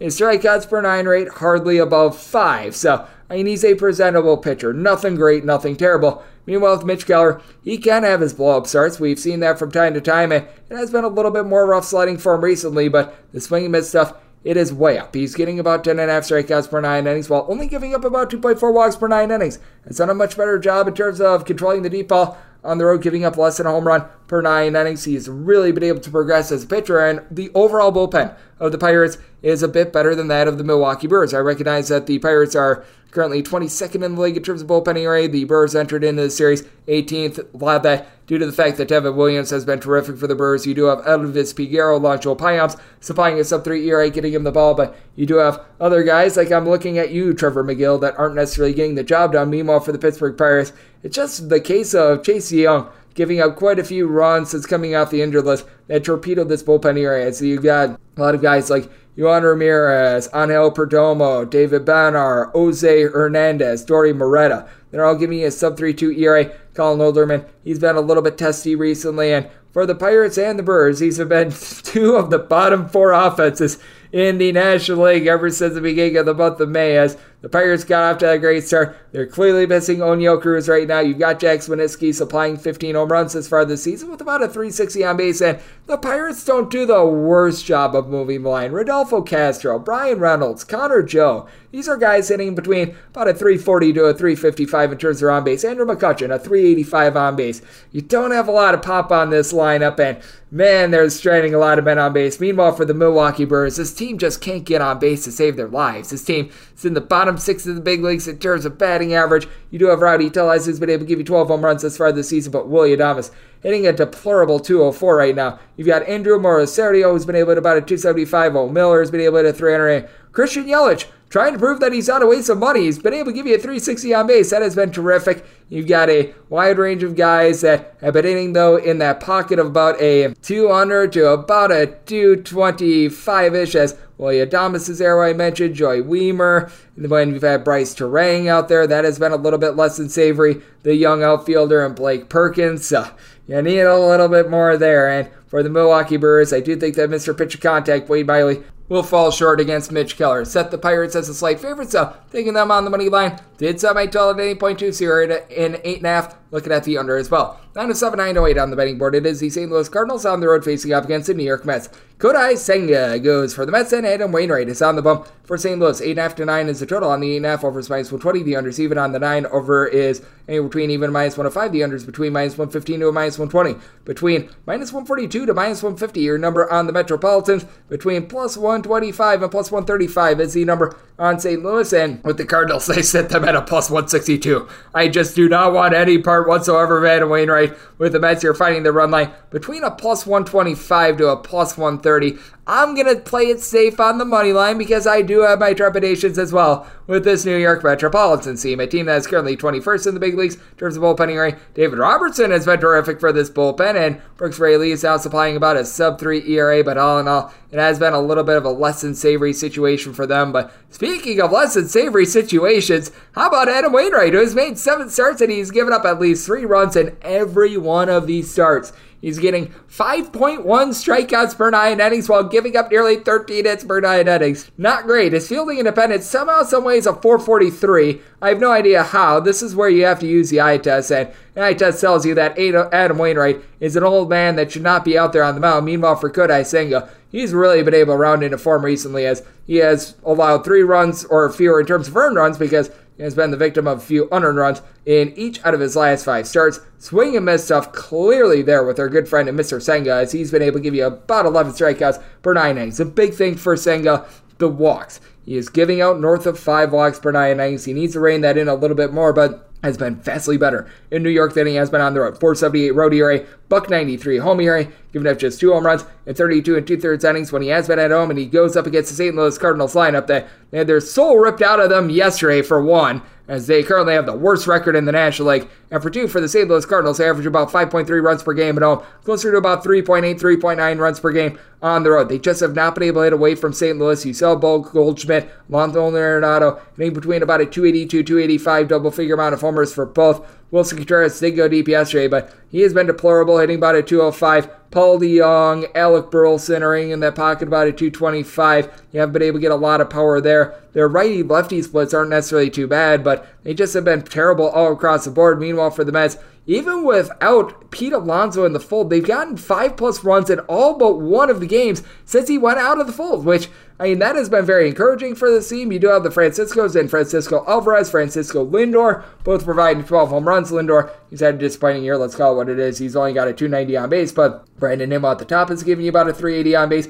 Starling Marte has really rounded into form. He had a rough start to the season, and ever since then, it has been the Marte Parte, as over the last 30 days, he's hitting for right around about a 295, nearly 350 on base. You still could use a little bit more out of the likes of Omar Narvaez, Daniel Vogelbach and company, but it does seem to be coming around a little bit with the Mets, especially with Alvarez being able to give you a home run every about 8 or so at bats. And with Adam Wainwright on the mound, you certainly should be able to get some runs on the board if you are the New York Metropolitans. And for the Cardinals bullpen, it's just one of the more interesting bullpens in the big leagues. They are missing Ryan Helsley, their main closer. They're currently, in terms of ERA, hovering right in that neighborhood of about 19th. They don't have a single guy that gives you a sub-3 ERA. They really don't have anyone other than failed starter Steven Matz with north of a 5 ERA. Giovanni Gallegos has been a little bit shaky when they try to have him close out games. So it is a spot where I did set the Mets at a -162. I'm going to be one to ride with them on the money line. Did set my total at 8.7. The only 8.5s I'm seeing are out there on the East Coast, and plus I would rather have a 9 under anyway. So looking at the under and looking at the Mets on the money line. 909 and 910 on the betting board.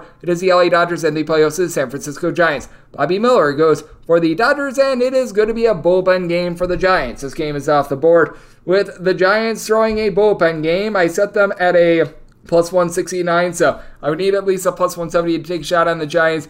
I probably am going to look at the run line if I'm taking a look at anything with the Dodgers, and I would need at least +112 on that run line of the Dodgers. And I did set my total to where in 8.5 or less, I'm going to be looking at the over 9 or higher to the under. Now, for the Giants, their bullpen has been absolutely lights out recently. Over the last 30 days, the San Francisco Giants have a bullpen ERA that is sub-2. They were the worst bullpen in the National League for the first, I would say, month and a half of the season. Now they've got a .43 bullpen ERA over the last 30 days. What form of sorcery has come over this bullpen? I have no idea, but you've got Roger Squared, you've got Camilo Duvall, Luke Jackson, Ryan Walker, all these guys are supplying a sub-3.3 ERA. They have been absolutely magnificent for the team, and even the likes of Sean Manaea, Jacob Junis, your longer guys, they've been able to do a nice job as well. But for the San Francisco Giants, they're going to need to try to catch up to Bobby Miller.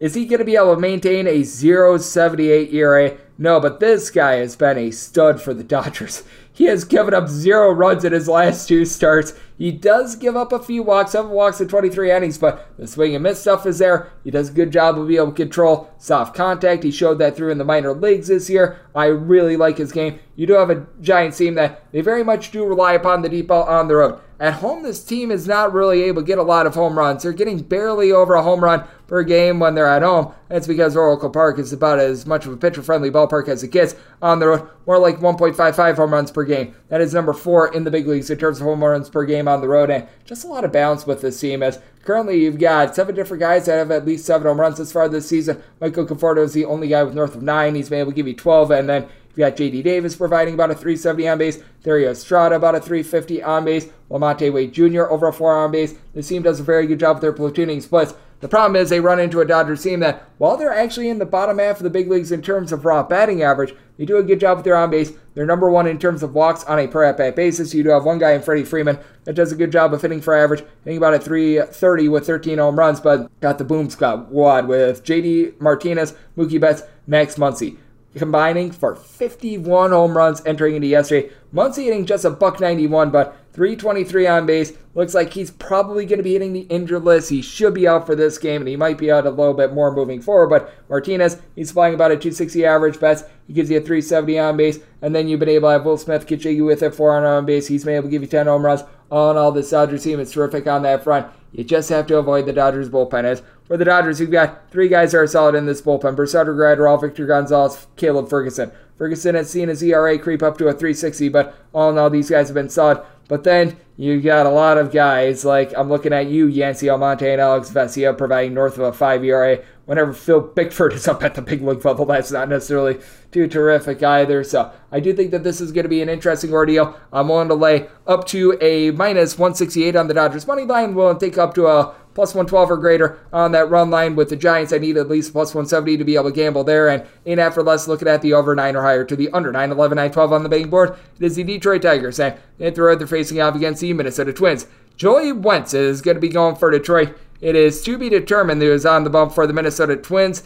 All indications are that Brett Hedrick is going to be getting the start, and I've handicapped as if it is going to be Mr. Hedrick, and I set the Twins minus 193 on the money line. I'd be willing to lay up to a minus 105 on that run line. I would need at least plus 184 to take a shot on the Tigers, and I set my total at 8.1, 8 or less, looking at the over 8.5 higher to the under with the Tigers. They entered into the series dead last in the big leagues in terms of road batting average, dead last in the league in terms of runs per game on the road. We have seen a nice reversal of this in each of the last few days, but I'm going to rely upon the full season's worth of data, as you've got a Tigers team that is currently dealing with Riley Green being out of the fold. He's your top hitter, hitting about a 295, and if you took a look at the starting lineup yesterday, you had 2 guys hitting north of a 245 entering into the game in that starting lineup, with nobody hitting for above a 340 on base. Zach McKinstry along Zach Short have been able to give you a little bit of on base, but they really have a lack of power with this Detroit Tigers team as well. So they're in the bottom 5 of the big leagues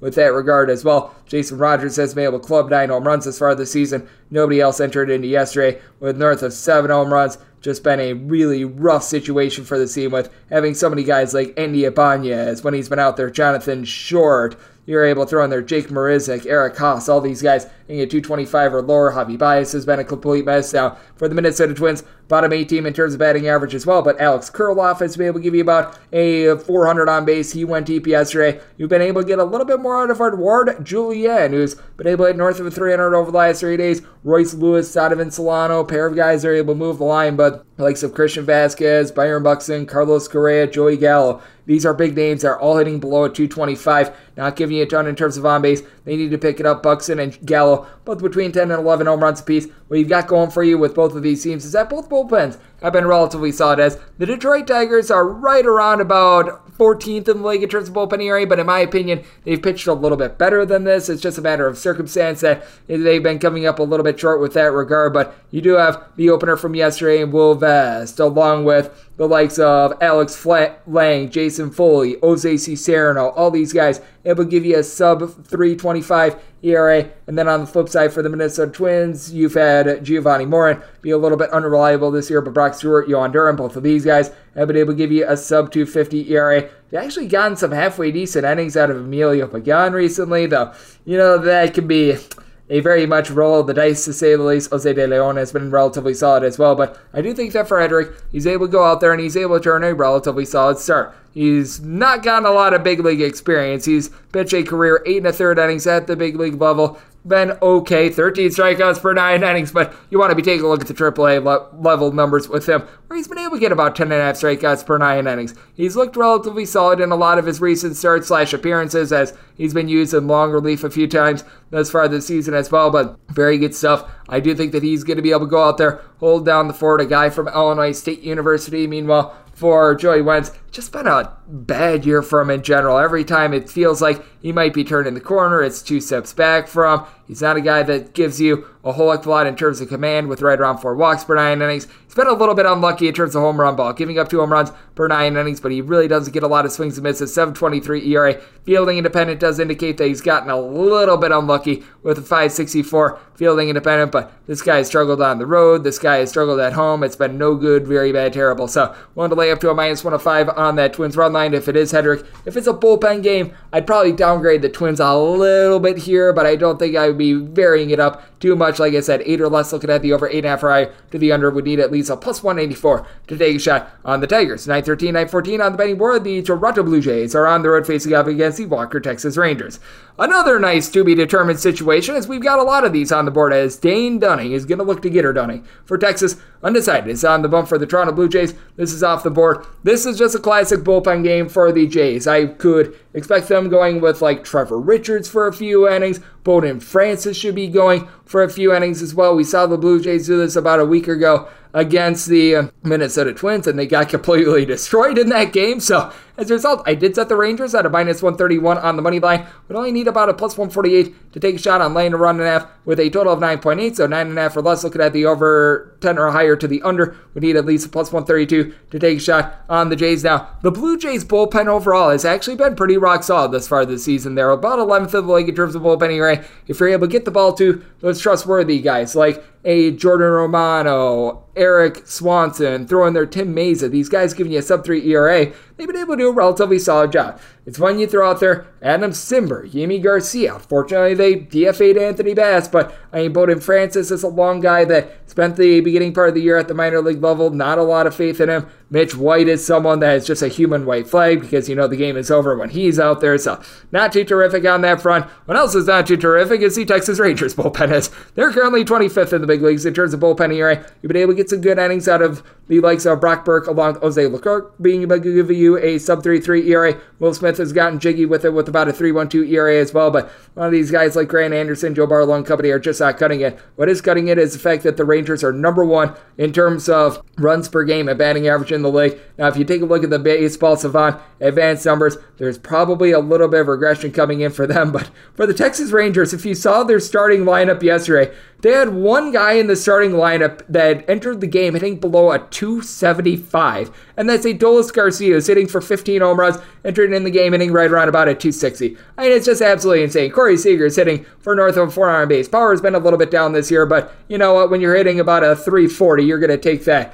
Mitch Garver, Jonah Heim, Josh Young, Marcus Semien, all in between about a 282, 290. You've been able to get a double-figure amount of homers out of Young. This team is good against lefties. This team is good against righties. So they've been able to do a nice job on that front. And for Toronto, just 14th in the league in terms of home runs per game entering into the series. You got to feel like it's going to be turning around for them. The likes of George Springer, Matt Chapman, Vlad Guerrero Jr., all stuck on between 9 and 10 home runs. Bo Bichette has really been your main home run hitter. 14 home runs. He's been able to for about a 316. He's been rock solid. And you got plenty of guys that are getting on base. The guys I mentioned before, a couple with Alejandro Kirk. You're able to throw in there as well someone like a Kevin Kiermaier. They're all giving you at least a 335 in terms of their on base, with Merrifield is now hitting above 300, so that's been rock solid for them. So I do think that you're going to get plenty of offense. And Dane Dunning, I was thinking that there was going to be regression with him. He's getting fewer than 6 strikeouts per 9 innings. He was just getting really lucky to induce the soft contact that he was. It has been started turning around for him a little bit now. With Dane Dunning, he's always been significantly better in Texas than he has on the road for his entire Texas career. He's got an ERA that is more than 2.5 points lower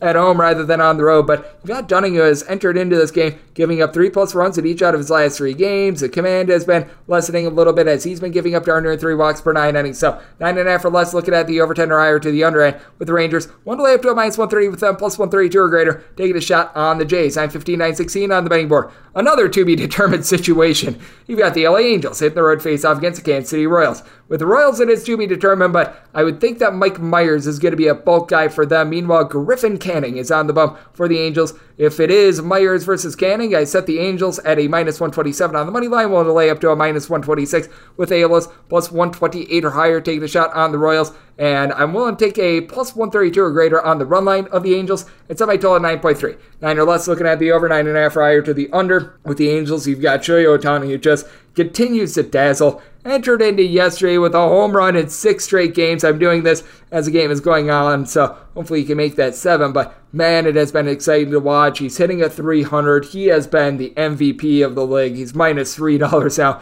to win American League MVP, and I can't say that that's an off-base price. You've got, along with that, guys are able to get on base. They are dealing with an injury to Gio Urshela, but Mickey Moniak has been able to hit well above a 300. Matt Theus is providing a 385 on base. We all know what Mike Trout is doing. Hitting just a 250, but double-figure amount of homers still gives you a 355 on base. Brendan Drury, along with Hunter Renfroe, have been able to do a solid job supplying north of 10 home runs apiece. They are both able to give you a batting average between about a 245 to 255, and they go up against the Royals bunch that's currently dead last in the big leagues in terms of on-base percentage. Nick Prado has been relatively okay in his limited amount of at-bats, hitting about a 280. You've got Bobby Witt Jr. is giving you a double-figure amount of homers, but he's only aiming for about a 287 on base. It's been Salvador Perez who's just had to carry this team. He's given you about a 275 average, 14 home runs. He got a day off yesterday. It seems like he's dealing with a little bit of an ailment. And then you've got so many guys like Nate Eaton, Jackie Bradley Jr., Drew Waters, Freddie Furman, MJ Melendez. Just go down the line of guys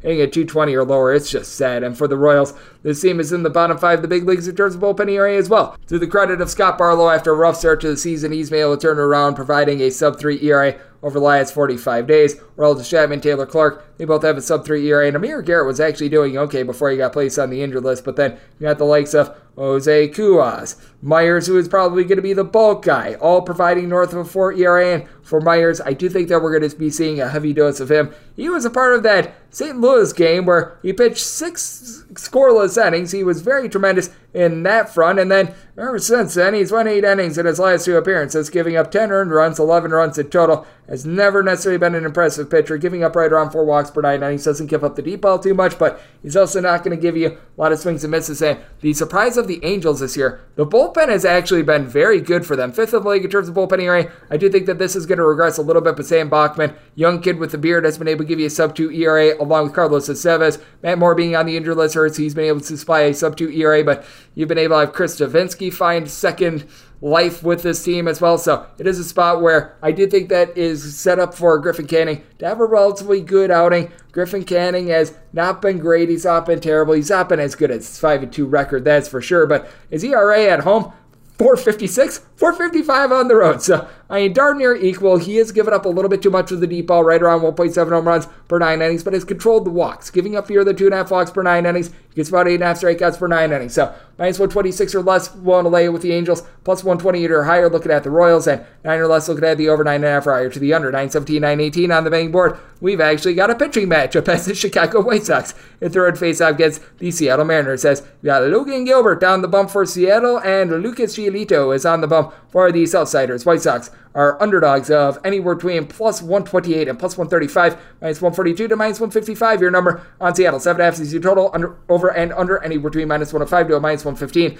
I did set the Mariners minus 158 on the money line. If you look at that run line, you're finding it at a plus 140. I was willing to take a plus 125 or greater. I'm going to be willing to ride with that run line of the Mariners. I recognize it is a little bit dicey because this is a Mariners bunch that is currently in the bottom 5 of the big leagues in terms of batting average. But with Liam Hendriks now out of the fold for the Chicago White Sox, I do think that this bullpen is going to regress because without him, they were absolutely terrible. They were in the bottom 3 in the big leagues in terms of ERA. Overall for the season, they've still been rather lackadaisical, but if you take a look over the last 3 days, they are 6th in the league in terms of bullpen ERA. They've really been able to turn it around. Along with them, they also got Garrett Crochet, a nice long guy, back at the fold, but now you're going to be having to rely upon more of these schlubs like Joe Kelly, Reynaldo Lopez, Aaron Bummer and company. Now, Gregory Santos along Keenan Middleton have been relatively solid, but I do fear a little bit of regression with them as well. For the Seattle Mariners, this team is just consistently one of the best bullpens that you're going to find in the big leagues. Overall for the season, they're in the top 8 with that regard, and they've dealt with their ailments as well, they've been having Penn Murphy be out of the fold for much of the campaign, but now they've got Andres Munoz back, was able to supply a sub-3 ERA last season. You've had a lot of guys step up like a Gabe Spire, Taylor Saucedo, Justin Topa, all being able to give you a sub-3.45 ERA, while Matt Brash has been struggling. And for the Seattle Mariners, even though they don't necessarily hit for the world's greatest average, they are a team that is towards the league average in terms of runs per game, because you do have a trio of guys, Jarred Kelenic, Julio Rodriguez, Teoscar Hernandez. I'll give you between 11 and 12 home runs entering into the series. You need a little bit more on base. Ty France is able to provide that, hitting about a 280, about a 350 in terms of his on base percentage. JP Crawford has been able to give you about a 350 on base. You need to sort out the bottom of the fold. And Eugenio Suarez got unlucky on getting a grand slam robbed, but he, Cal Raleigh, AJ Pollock, along with Taylor Trammell, Colton Wong, these are all guys hitting at 218 or lower. That's a bit of an issue for the Chicago White Sox, the team with the dead last walk rate in the league. They've got a lot of guys that hit for a relatively solid average. They're currently without Yoel Moncada, but he wasn't doing a lot to begin with. But you've got Andrew Vaughn, along with Andrew Benintendi, Eloy Jimenez, Tim Anderson, Luis Robert, Jake Berger, all in between about a 247 to a 265. None of these guys are providing north of a 337 on base. You do have Luis Robert and Jake Berger both giving you 16 plus home runs. Andrew Vaughn has provided 9. Nobody else is north of 5. So there is a big power outage outside of your big three. So it is a relatively interesting spot. And for Lucas Giolito, he has been far better at home than he has been on the road this season. Now, to the credit of Lucas Giolito, he's been able to tone down the walks a little bit, about 2.7 walks per 9 innings. That's not bad for Lucas Giolito. He's still getting about 9.5 punch-outs per 9 innings, giving up about 1.3 home runs per 9 innings, but 247 home ERA, 4.78 ERA on the road. That has been a big concern. Meanwhile, for Logan Gilbert, this has been one of the most unlucky pitchers in all of baseball. If you look at the advanced numbers, Logan Gilbert has been absolutely stunning, as he's giving you north of 10 strikeouts per 9 innings. He's not really giving up any walks, with 1.6 walks per 9 innings. His fielding independence is a 341. He's got a 4.38 ERA. I do think that we're going to see a reversal here against a White Sox team that they love to chase bad pitches. So, going to be taking a look at the Mariners on the run line. I did set my total at 7.6, as I do think that they're going to be able to get to Giolito and a little bit of a diminished bullpen. So, looking at the run line of Seattle and taking a look at this total over 919, 920 is going to be the DK Nation write-up pick. The New York Yankees hit the road face-off against the Boston Red Sox. Brayan Bello is on the bump for the Sox, and Clarke Schmidt is on the bump for the Yankees. 9 to 9.5 is your total. On the 9, the over is minus 120, the under is even. On the 9.5, the under is minus 120, and the over is even. And about a 50-50 divide between 9 and 9.5. With the Red Sox, they're between minus 120 to minus 125 favorites, and between plus 105 to plus 112 is your number on the Yankees. I did set the Red Sox at a minus 114, so would like to see this come down a little bit more. If you are taking a look at that run line, you're going to be getting it right around a plus 150. I would need a little bit more of a plus price here. So currently I'm in hold-off mode with this regard. If we get north of plus 115 on the Yankees, would certainly be willing to dive in there, and that's where we're closest at this point. And with the way that the game went on Friday, I do think that I'll probably be able to get north of plus 115 on the Yankees, but my write-up pick here is on the under. Somebody told it an 8.8, so whether you've got a 9 or a 9.5, I do like this total under, as I think that you've got two young pitchers that are really coming into their own. Brayan Bello had a little bit of a rough first start of the season, but in each out of his last 9 starts has given up 3 earned runs or fewer in every one of them. And on top of that, you take a look at him over his last 8 starts, a 2.80 ERA, just giving up 1 home run per 9 innings. Meanwhile, for Clarke Schmidt, he had a disastrous first month of the season. Meanwhile, you take a look at his last 8 starts, 3.43 ERA, allowing 4 home runs across 42 innings in that span, giving up more than 3 runs in just 1 out of his last 8 starts. So both of these guys have been startling. Now, we did see a little bit of reversal with the run scoring on Friday, as these two teams hooked up for a weekend series last week, and all 3 games, none of the teams got past 3 runs in any of those games, as these are a pair of offenses that are scuffling. Now, with the Boston Red Sox, you do want to know, they hit a whole heck of a lot better at home than they do on the road. As a matter of fact, they've got bigger home and road splits than the Colorado Rockies do. They're hitting about a 228 on the road. They're hitting north of a 285 at home. You've got so many guys like Justin Turner, Jarren Duran and company that they fail to hit north of a 230 when they're on the road. They hit well above a 300 at home. But really, the main constant that you've got for this team is Masataka Yoshida, who's been able to give you north of a 375 on base. He's been good at home. He's been good on the road. But you also have a little bit of a power divide as well. Rafael Devers entered into the series with 17 home runs. Prior to Friday, you didn't have a single guy with north of 8 home runs. Justin Turner he was able to hit a pair of home runs yesterday, so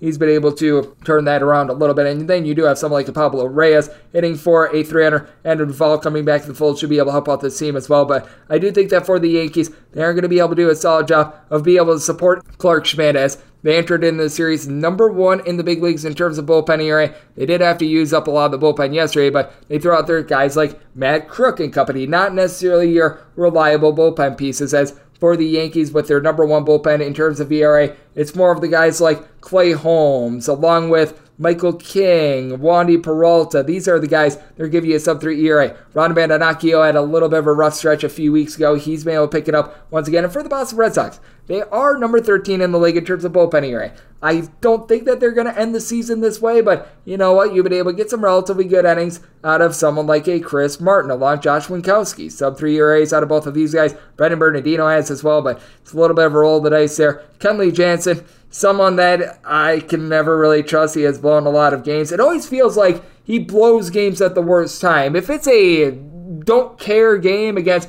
insert schlub team here, he's going to close it out every time. It's the pressure spots that really do get to him. But all in all, it's a Red Sox team has been okay with that regard. But this Yankees team has really scuffled without Aaron Judge in the fold. Entering into yesterday, in their 9 games without Aaron Judge ever since he went out of the fold in that Dodgers game, they had scored 4 runs or fewer in all, but 2 of them as you've got a lot of dead bats in this lineup. Anthony Rizzo has not been the same ever since he had that tie-up with Fernando Tatis Jr. a little bit earlier, but he and Gleyber Torres have both been able to give you 11 home runs as far this season, both giving you between about a 330 to a 345 on base. DJ LeMahieu has had a rough season, only about a 235, not a lot of power there. And then you have the likes of Giancarlo Stanton, Josh Allen, both returning to the fold, both have power, but both are hitting below a 222, along with Oswaldo Peraza, Oswaldo Cabrera, Anthony Volpe. Got a lot of guys that are just not moving the line for this team, so that is a bit of an issue. I do think that the Yankees going to get a much better start out of our good friend Clarke Schmidt than they did out of Domingo Germán yesterday, so DK Nation right to pick, that is going to be on the under. If we get down to a minus 114 or less, I'm going to be willing to lay it with the Red Sox, plus 115 or higher, which I'm thinking we're getting based on what we saw yesterday. Going to be taking a shot on the Yankees, so a little bit TBD on the side, but my right to pick, that is on this total under 921, 922 on the betting board. The Baltimore Orioles sit the road face-off against the Chicago Cubs. Justin Steele, the man of steel, goes for the Cubs, and Kyle Gibson is on the bump for Baltimore. Baltimore is anywhere between a plus 110 to a plus 115 underdog. Between minus 120 to minus 130 is your number on the Cubs. No total up on this game. It is a Wrigley Field game, so wind is going to be determining that. Seeing a lot of directional wind at about 8 or so miles per hour. Might be blowing in just a little bit towards the beginning part of this game, but it really shouldn't affect the game overly much, so I did, as a result, set my total at 8.3. And 8 or less, I'm going to be taking a look at the over, 8.5 or higher to the under. And I did set the Man of Steel at a minus 127 for Justin Steele. He's been out of the fold for a few weeks. Last time he started was May 31st. Really didn't make any sort of rehab starts or anything like that. Just a little bit of a tune-up, things like that. And he's been solid throughout the entirety of the season. You can tell that prior to him hitting the injured list, he was wearing down a little bit, but he's been terrific. He's given up 2 home runs in 68 innings. His walks per 9 rate is hardly above 2. Not a guy that's going to give you a whole bunch of swings and misses, right around 7.6, 7.7 strikeouts per 9 innings, but he's been really, along with Marcus Stroman, the best starters for the Chicago Cubs thus far this season. Meanwhile, for Kyle Gibson, he does struggle a little bit home to road. He has throughout his career. It hasn't been as bad this year. 3.53 home ERA, 4.18 ERA on the road, and he's really been able to contain the deep ball this year. 7 home runs at 83 innings. Kyle Gibson is typically just giving up a big giant gong show as he gives up a whole bunch of home runs, but he's been able to do a much better job thus far this season. But for Gibson, you always have to fear a little bit of regression with him. He's been a tad bit trustworthy throughout his career as he's been giving up right around 2.8 walks per 9 innings. He only gets right around 6.5 strikeouts per 9 innings, but he's backed up by a lineup that is getting right around 5.2 to 5.3 runs per game on the road. They are dealing with an injury to Ryan Mountcastle, who leads the team in home runs with 11, but how about this balanced power? As right now you've got 7 different guys outside of Mountcastle with between 8 and 10 home runs this far this season, including the Gunnar Henderson, who has been absolutely magnificent recently. Over the last 3 days, 325 average, being able to slug out 6 home runs and 77 at-bats. His renaissance has been big for the team. Ellie Rushman is able to give you a 390 on base. He slugged out 9 bombs. You've been able to have Anthony Santander, Austin Hayes, both give you between 8 and 9 home runs, between a 335 to a 350 on base out of them. Cedric Mullins, Ori Mateo, combined 33 stolen bases. So you've got a very good, well-balanced lineup. Meanwhile, you got a Chicago Cubs team that it has been rough for their offense. If you take a look ever since May 1st, this team has been towards the bottom of the big leagues in terms of just generating offense, in terms of runs per game. It has been a very sad situation for them, as you still have a lot of guys that have been able to do a solid job of being able to move the line. Nico Hoerner is hitting about a .285 in terms of on-base percentage. Ian Happ hovering right around about a .395. Christopher Morel, Dansby Swanson about a .350 to a .355 on base. But I mean, other than Patrick Wisdom and Christopher Morel, combined 26 home runs out of these two gentlemen, you really don't have anyone that gives you north of 7. So that's been a big hang-up for the team, and just the overall average has completely declined since the beginning of the month of May. The team is sitting at .229 as a collective, so yeah, that has been a little bit less than savory, and I do think that it's going to be able to turn around for them a little bit, but you can tell that things are going down the tubes, and then on top of that, you've got a bullpen ERA that's currently 25th in the big leagues. Julian Merriweather has picked it up a little bit. You got Mark Leiter Jr. along with Adbert Alzolay, both being able to give you a sub-3.3 ERA, but Michael Fulmer north of a 5 ERA. Michael Rucker has just been getting completely destroyed. You got a lot of less than trustworthy bullpen pieces, and for the Orioles, they might have the most top-heavy bullpen I've ever seen, because you've got Ynier Cano along with Felix Bautista, both giving you a sub-$1.20 ERA. But past that, Mike Baumann has been giving you right around about a 4 ERA. Danny Columbia has a 3 ERA, but he's been a little bit hot and cold recently, and he's been dealing with injury. Cionel Perez has not necessarily been too terrific, so it's a little bit of an interesting spot. I'm willing to trust in the man of steel here. Willing to lay up to a -126 with the Cubs. And with regards to the total, 8 or less, looking at the over, 8.5 or higher to the under, 923, 924 on the betting board. It is the Philadelphia Phillies. They hit the road. They're facing off against the Oakland A's, as James Caprillion is going to be on the bump for the A's, and it is good old to be determined who's going to be on the bump for the Philadelphia Phillies. So this is a game that's presently off the board.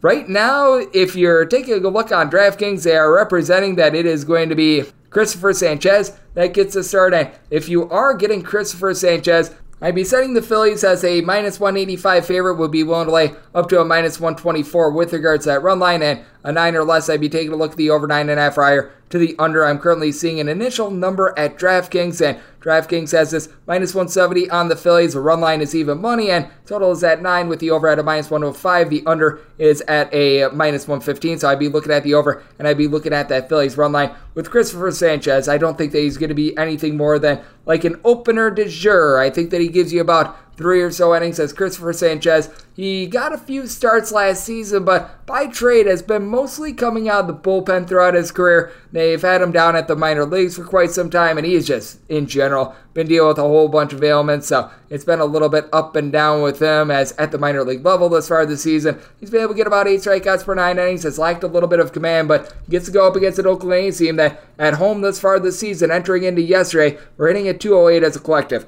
With Oakland, they just hit far worse at home than they do on the road, which is why I do think that when it's all said and done, Oakland might have more wins on the road rather than at home, because this is such a pitcher-friendly ballpark. Brett Rooker has been able to give you 13 home runs as far this season with a .360 on base, and Ryan Noda has been able to give you north of 400 on base as well, but I really don't have a lot of offense with this team. As Sergio Ruiz has been able to give you 33 stolen bases. I believe that leads the league, and you've got a couple solid bats, but it's just very top-heavy. Likes of Elemendiz Diaz, Nick Allen, Seth Brown, Tony Kemp, JJ Bleday. These guys hitting for a .215 or lower, and other than Bleday, nobody with north of a .278 on base, just completely killing the team. And for the Philadelphia Phillies, this team has done a really good job of being able to hit on the road. As a matter of fact, if you take a look at road batting average, they're right there at the top of the National League, as you've got a lot of guys that they move the line, but they don't have a lot of power. Kyle Schwarber has been able to give you 18 home runs thus far this season. Really the only guy that has been able to give you north of 8 home runs. Now, Nick Castellanos hitting a .316 entering into yesterday. That's rock solid. Bryce Harper is giving you a .390 on base, but he's hit just 3 home runs and 142 at-bats. You expect a little bit more there, but you've got the likes of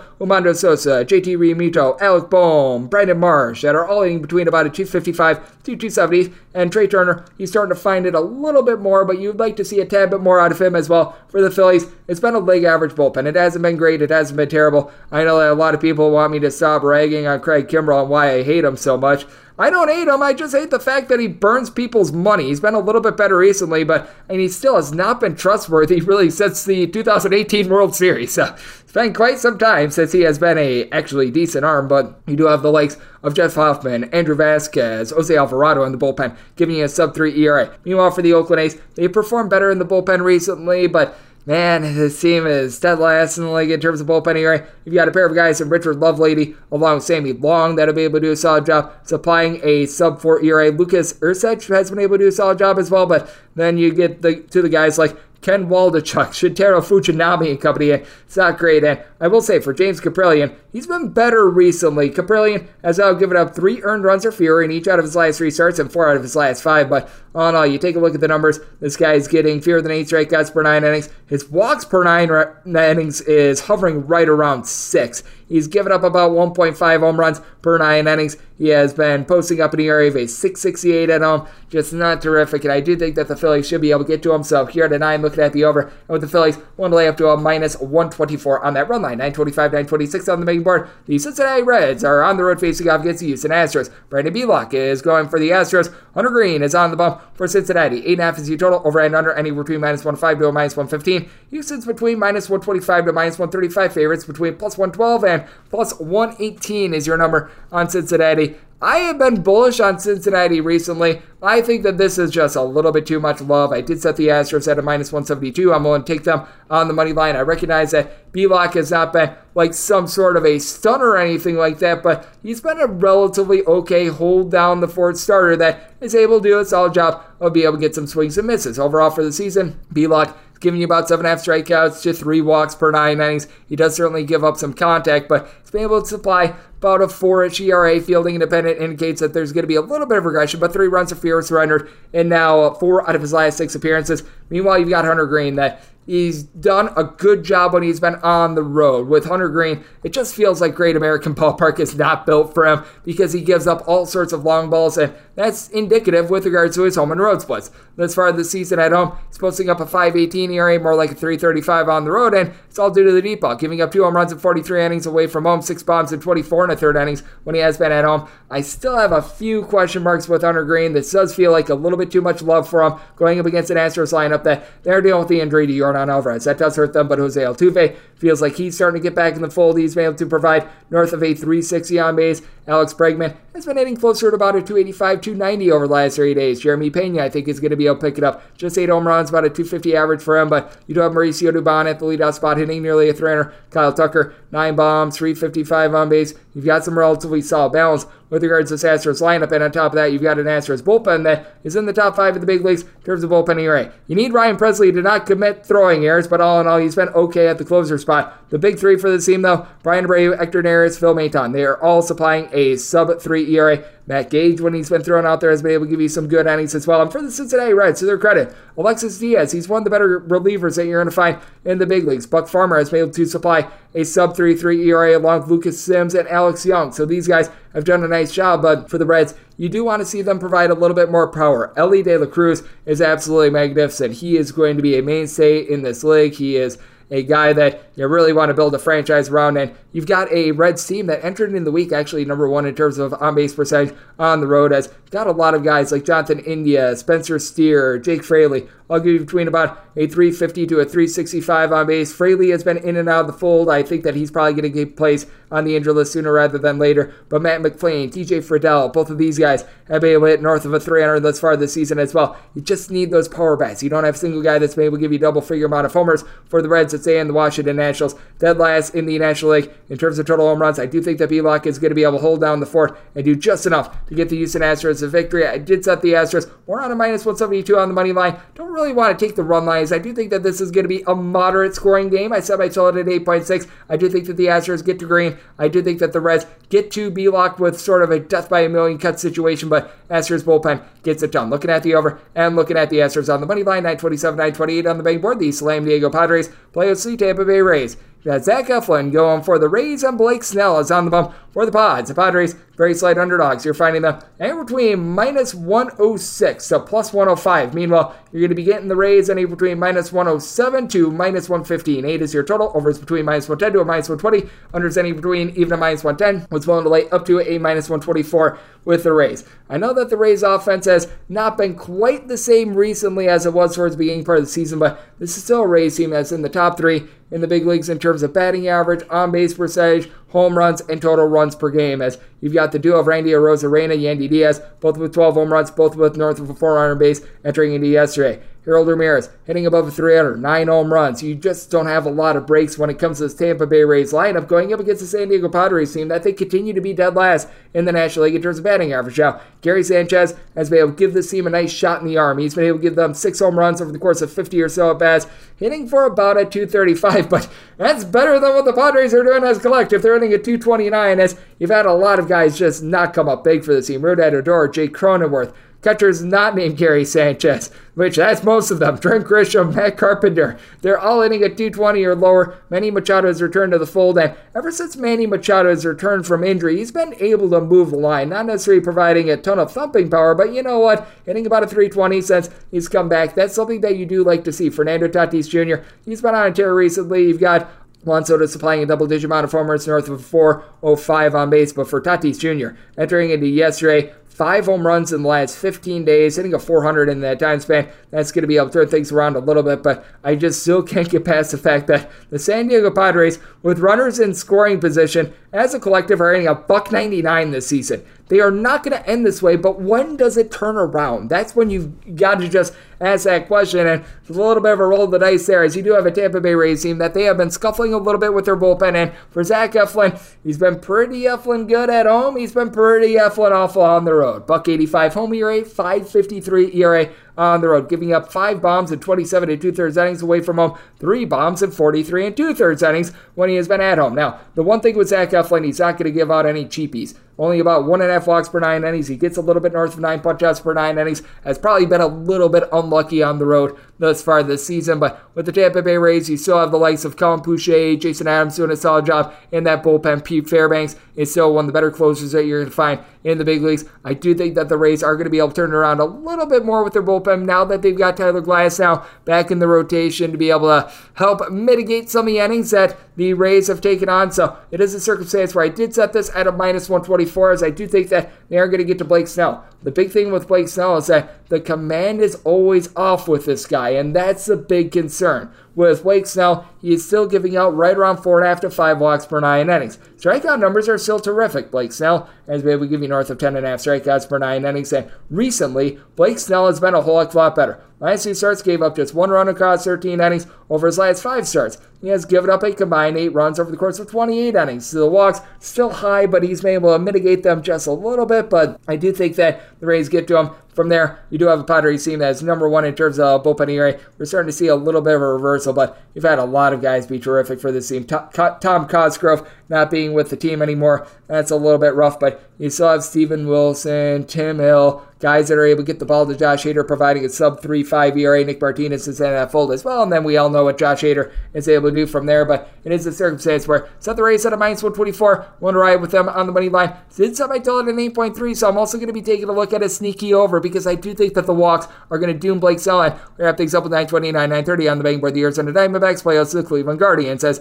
you've got Shane Bieber on the bump for the Guardians, and Tommy Henry is on the bump for Arizona, and Arizona is a underdog of anywhere between +110 to +120. Meanwhile, between -130 to -140. The price on the Guardians, 8.5 is the total. Over is -120. The under is even. Did set my total at 9.1. I am going to be taking a look at this total over with the Guardians. Going to set them at a -122 on the money line. I'm thinking that we're going to get a +125 when it's all said and done on Arizona, and that would be my buy point on them. Anything really north of a +122, I'm willing to take on them. For Shane Bieber, this is just not the Cy Young Award winner that we've seen of past years. As for Bieber, the 3.29 ERA and the 5-3 record isn't bad, but he had 14.2 strikeouts and 5.4 hits per 9 innings allowed when he won the Cy Young Award. He's down to 6.5 strikeouts per 9 innings this year. His walks per 9 rate is the same as when he won that Cy Young Award, but 383 fielding independent. He is in a scenario where I do think that he's going to get quite a bit tattooed in this spot against an Arizona Diamondbacks team that they are right there at the top in terms of National League batting average. The only team that's hitting better at home than the Arizona Diamondbacks is the Colorado Rockies for obvious reasons, and you've got a quadrant of guys who have been able to give you a double-figure amount of homers for the Arizona Diamondbacks. Ketel Marte, Lourdes Gurriel, Corbin Carroll, Christian Walker. Walker is the only of these guys that is hitting below a 283. Do I think there might be a little bit of regression with someone like an Emmanuel Rivera hitting a 330, Geraldo Perdomo providing a 4-arm base? Yes, but this is a very good offense. Meanwhile, for the Cleveland Guardians, dead last in the big leagues in terms of home runs. You've been able to get a little bit more out of Jose Ramirez, a couple of Josh Naylor, combined 18 home runs. These two gentlemen, both are now hitting above a 285 entering into the game yesterday. So a little bit of credit where credit is due, but big reason why the Guardians were able to overcome just a lack of home runs last season to be able to make the playoffs is that you have the likes of Ahmed Rosario, Andres Jimenez, Steven Kwan, Oscar Gonzalez, all be able to hit north of 270. All four of these guys are in a 253 or lower entering into yesterday, and Gonzalez is so bad he hasn't been with the big league team in quite some time. You've gotten absolutely nothing out of the catcher spot as well. Now, working in favor of the Cleveland Guardians, they are number 2 in terms of bullpen area. They're currently without James Karinchak, and they had to throw sort of a bullpen game yesterday with Tuki Toussaint getting the call up, but you've got so many guys like Angel de los Santos, Nick Samlin, Trevor Stephen, Emmanuel Clase, Xavier Curry. You just go down the list of guys supplying a sub-3.2 ERA. Meanwhile, for the Arizona Diamondbacks, this has been a relatively league average bullpen ERA, with them being more in the top 10 over the last 30 days as you get Joe Mantiply back from injury. You've been able to have a trio of guys in Andrew Chafin, Austin Adams, throw in there Kyle Nelson, providing a sub-3.3 ERA. Scott McGough has been relatively solid as well. And for Tommy Henry, the big thing is being able to get a little bit more swing and miss. Against the Cleveland Guardians team that they don't strike out a lot, that's not as much of a concern, but he's gotten 5+ strikeouts in now 3 out of his last 4 starts, which that's a very encouraging sign from him. He has been giving up the deep ball quite a bit, giving up about 1.6 home runs per 9 innings, and he does have north of a 5 fielding independent compared to his 4.86 ERA, but it's been much better at home. 3.60 home ERA, 6.75 ERA on the road, has been able to do a better job recently of cutting down on a few of those walks as well. So at a plus 122 or greater, I'm going to be willing to ride with the Arizona Diamondbacks. Semi-total 9.1, so also looking at the over, and that will wrap things up for the Saturday edition of the Baseball Betting Show, now part of the VSiN Family Podcast. A big thanks to Jared Smith. Does great work here at VSiN. He joined me in the last segment. If you do like hearing from this fine podcast, the Baseball Betting Show, you're able to subscribe wherever you get your podcasts, Apple Podcasts, Google Play, Spotify, Stitcher, and TuneIn. If you have a question, comment, segment idea, whatever you for this podcast, you do have one of 2 ways to be able to fire this in. First one is my Twitter timeline at JNet_D1. Keep in mind, letters EM, naming does not matter, so as per usual, please do send these into the timeline, and the other way is via an Apple Podcast review. If you rate this podcast 5 stars, it is very much appreciated. From there, you're able to fire in whatever you'd like to hear on this podcast via that 5-star review. Coming at you guys every single day throughout the baseball season. That means I'm coming at you once again tomorrow. Thanks so much for tuning in.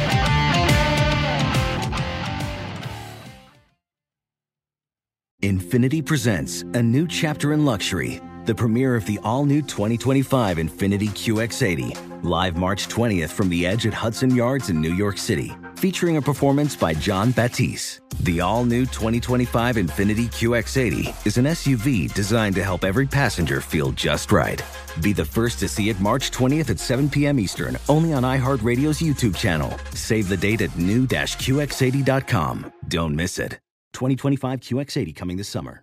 Welcome to 500 Greatest Songs, a podcast based on Rolling Stone's hugely popular, influential, and sometimes controversial list. I'm Brittany Spanos. And I'm Rob Sheffield. We're here to shed light on the greatest songs ever made and discover what makes them so great. From classics like Fleetwood Mac's Dreams to the Ronettes' Be My Baby, and modern-day classics like The Killer's Mr. Brightside. Listen to Rolling Stone's 500 Greatest Songs on the iHeartRadio app, Apple Podcasts, or wherever you get your podcasts.